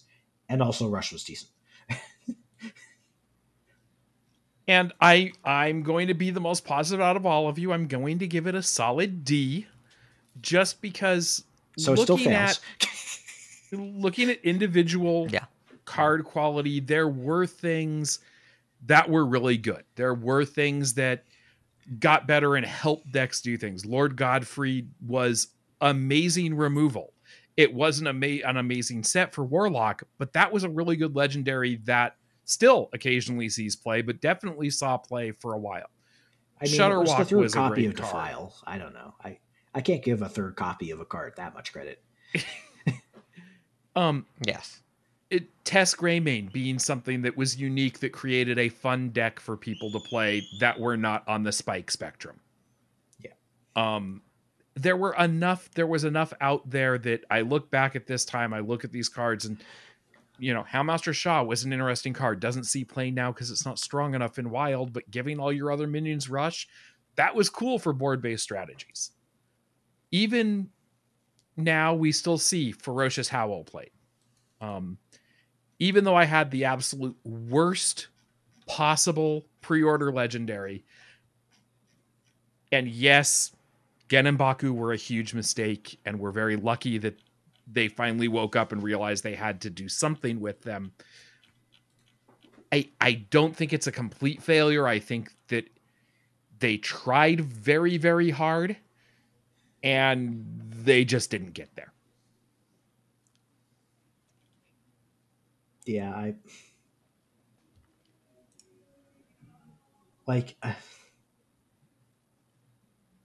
I honestly wonder what we would be thinking about this set if someone from Final Design had looked at Gen and Baku and said, what if something goes wrong and we have to nerf these? And when they didn't get an answer, said, okay, so we can't put them in the set. I thought they had something going on before they came up with Gen and Baku for some reason.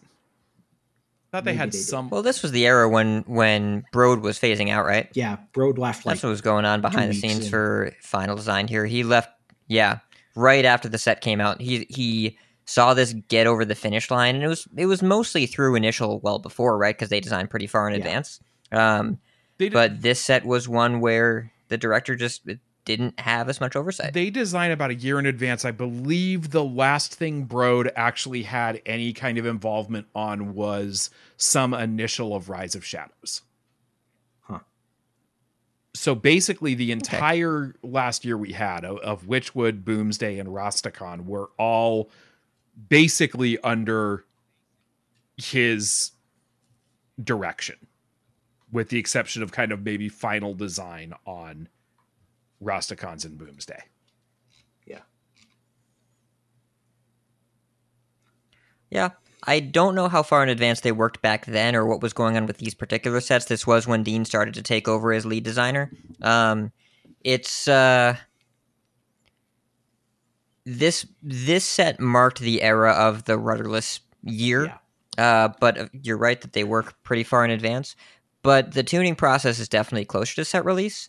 And I believe, rather famously, Broad said that he found out about the existence of Shutterwalk Combo like a month before the set came out and said, we can't ship this, and they did anyway. No, it was like a week before. Oh, okay. Yeah. Yeah. But Let me find. But that says a lot, though, that if the game director is like, we can't ship this, and the team's like, tough, we're doing it anyway. That speaks that there may have been a gap in leadership that was existing before that happened anyway, because they knew he had a foot out the door. I think it was like after full previews were out, when Toast had designed the Infinite Combo and like played it in an early access event or something like that, and was like, and Broad was like, oh no, we can't like allow this to exist on ladder like this, and they're like, I mean, the patch is in client, we can't do anything, which like they couldn't. There was nothing they could do at that point. Yep. The exact quote is that, he was watching it on a Friday, which I believe was right before the release. He said, Broad tried to put a stop to the madness, telling his colleagues, guys, whatever card you made that enables this, you just change it right now.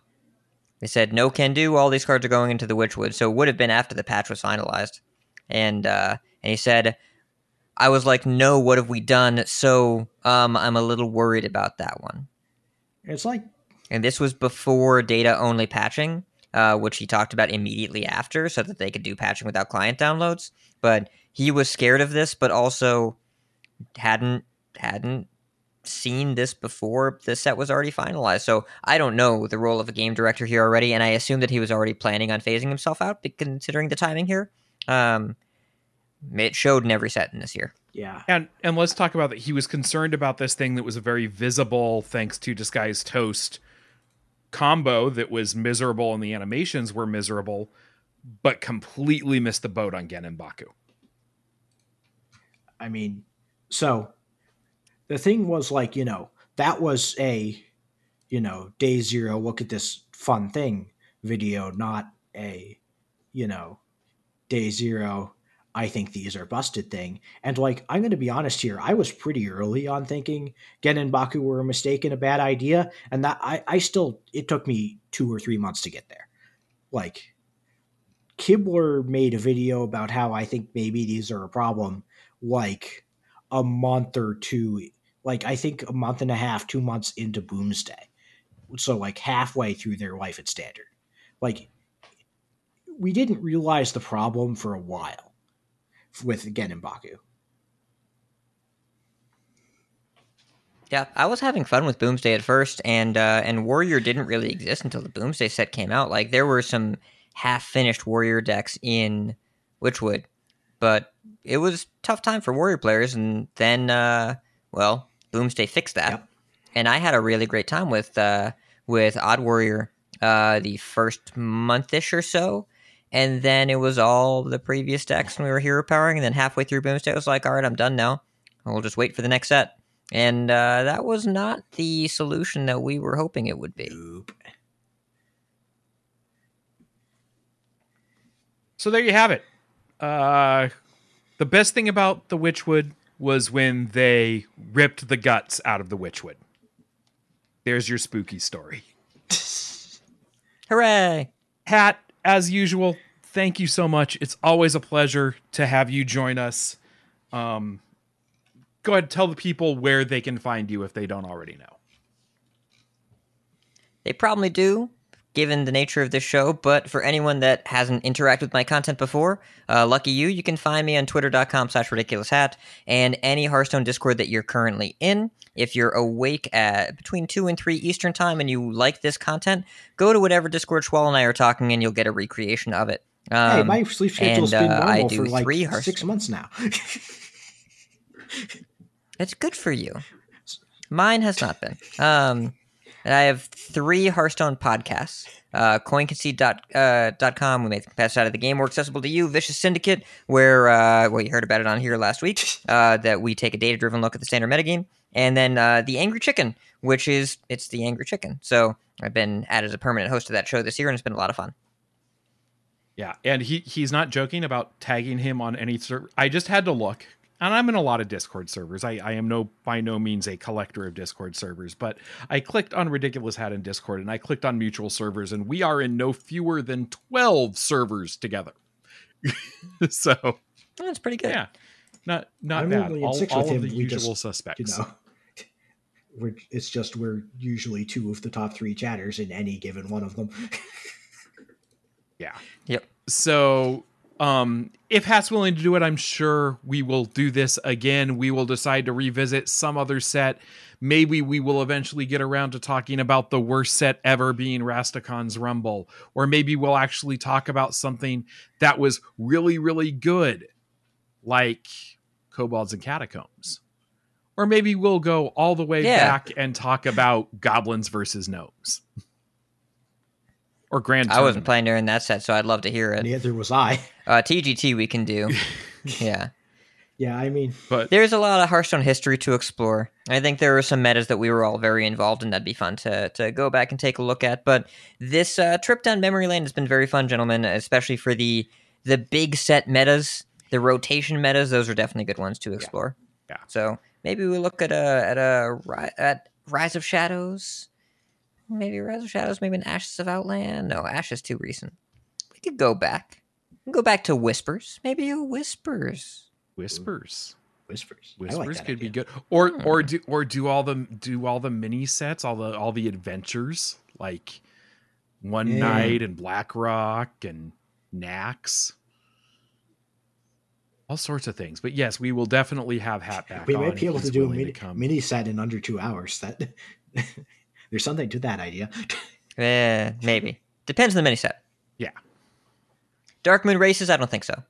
Wailing Caverns, yes. So, but that brings us back up to modern day, and that means again, Hat says that he very much enjoyed playing Mercenaries and recommends that everyone go try it for themselves when it releases on Tuesday. Now, you are under not NDA, but you are NDA. currently unable to Embargo. You are embargoed. You are unable to speak in detail or give up anything about what is there. So this embargo actually ends on release day. That is correct?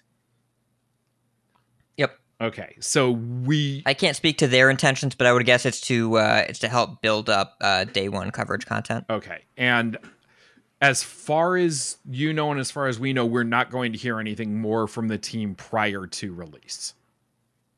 I mean, that's in 2 I don't have any days. information on what they're going to do that was. Okay. Yeah. So Yeah. I don't know. It's not that far. no, just a couple days. I'm sure you'll have a Mercenaries episode next week. But I think the best thing to do for anyone that's anticipating that, be online the night of the 12th, not the day of the 12th.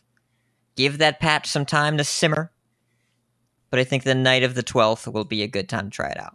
I don't know what the patch timing is, by the way. I just speak from experience.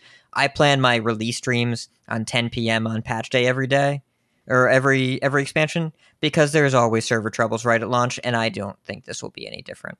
Yeah, I mean, this seems like it's adding a lot of content. It's changing how different systems work. So there could be bugs, but There will be bugs. Yeah. there will be bugs. I don't think there's a way to avoid bugs at all. But yeah, I'm looking forward to it. I'm glad that you have enjoyed whatever it is that you have seen and are going to be able to talk about in a few days. And I'm glad to know that it has been announced that there will be more bundles, so we will have an opportunity to jump into the deep end of the pool and join the rest of the whales should this be a game mode that we really like. Yep. But don't feel obligated to buy anything now. You really, really don't have to if you don't want to. And if you already feel excited about the mode, then I think an investment would be reasonable, but don't feel need to break the bank for it. And if you're not sure, you can just hold off. One guess as to what I'm doing. Yeah, wise words from the Ridiculous Hat. So again, hey everyone, thanks for hanging out. Hopefully this bridges the gap until that release. We hope that you have a great week, and we will see you next time. Goodbye. See ya. Bye. Wow, well played!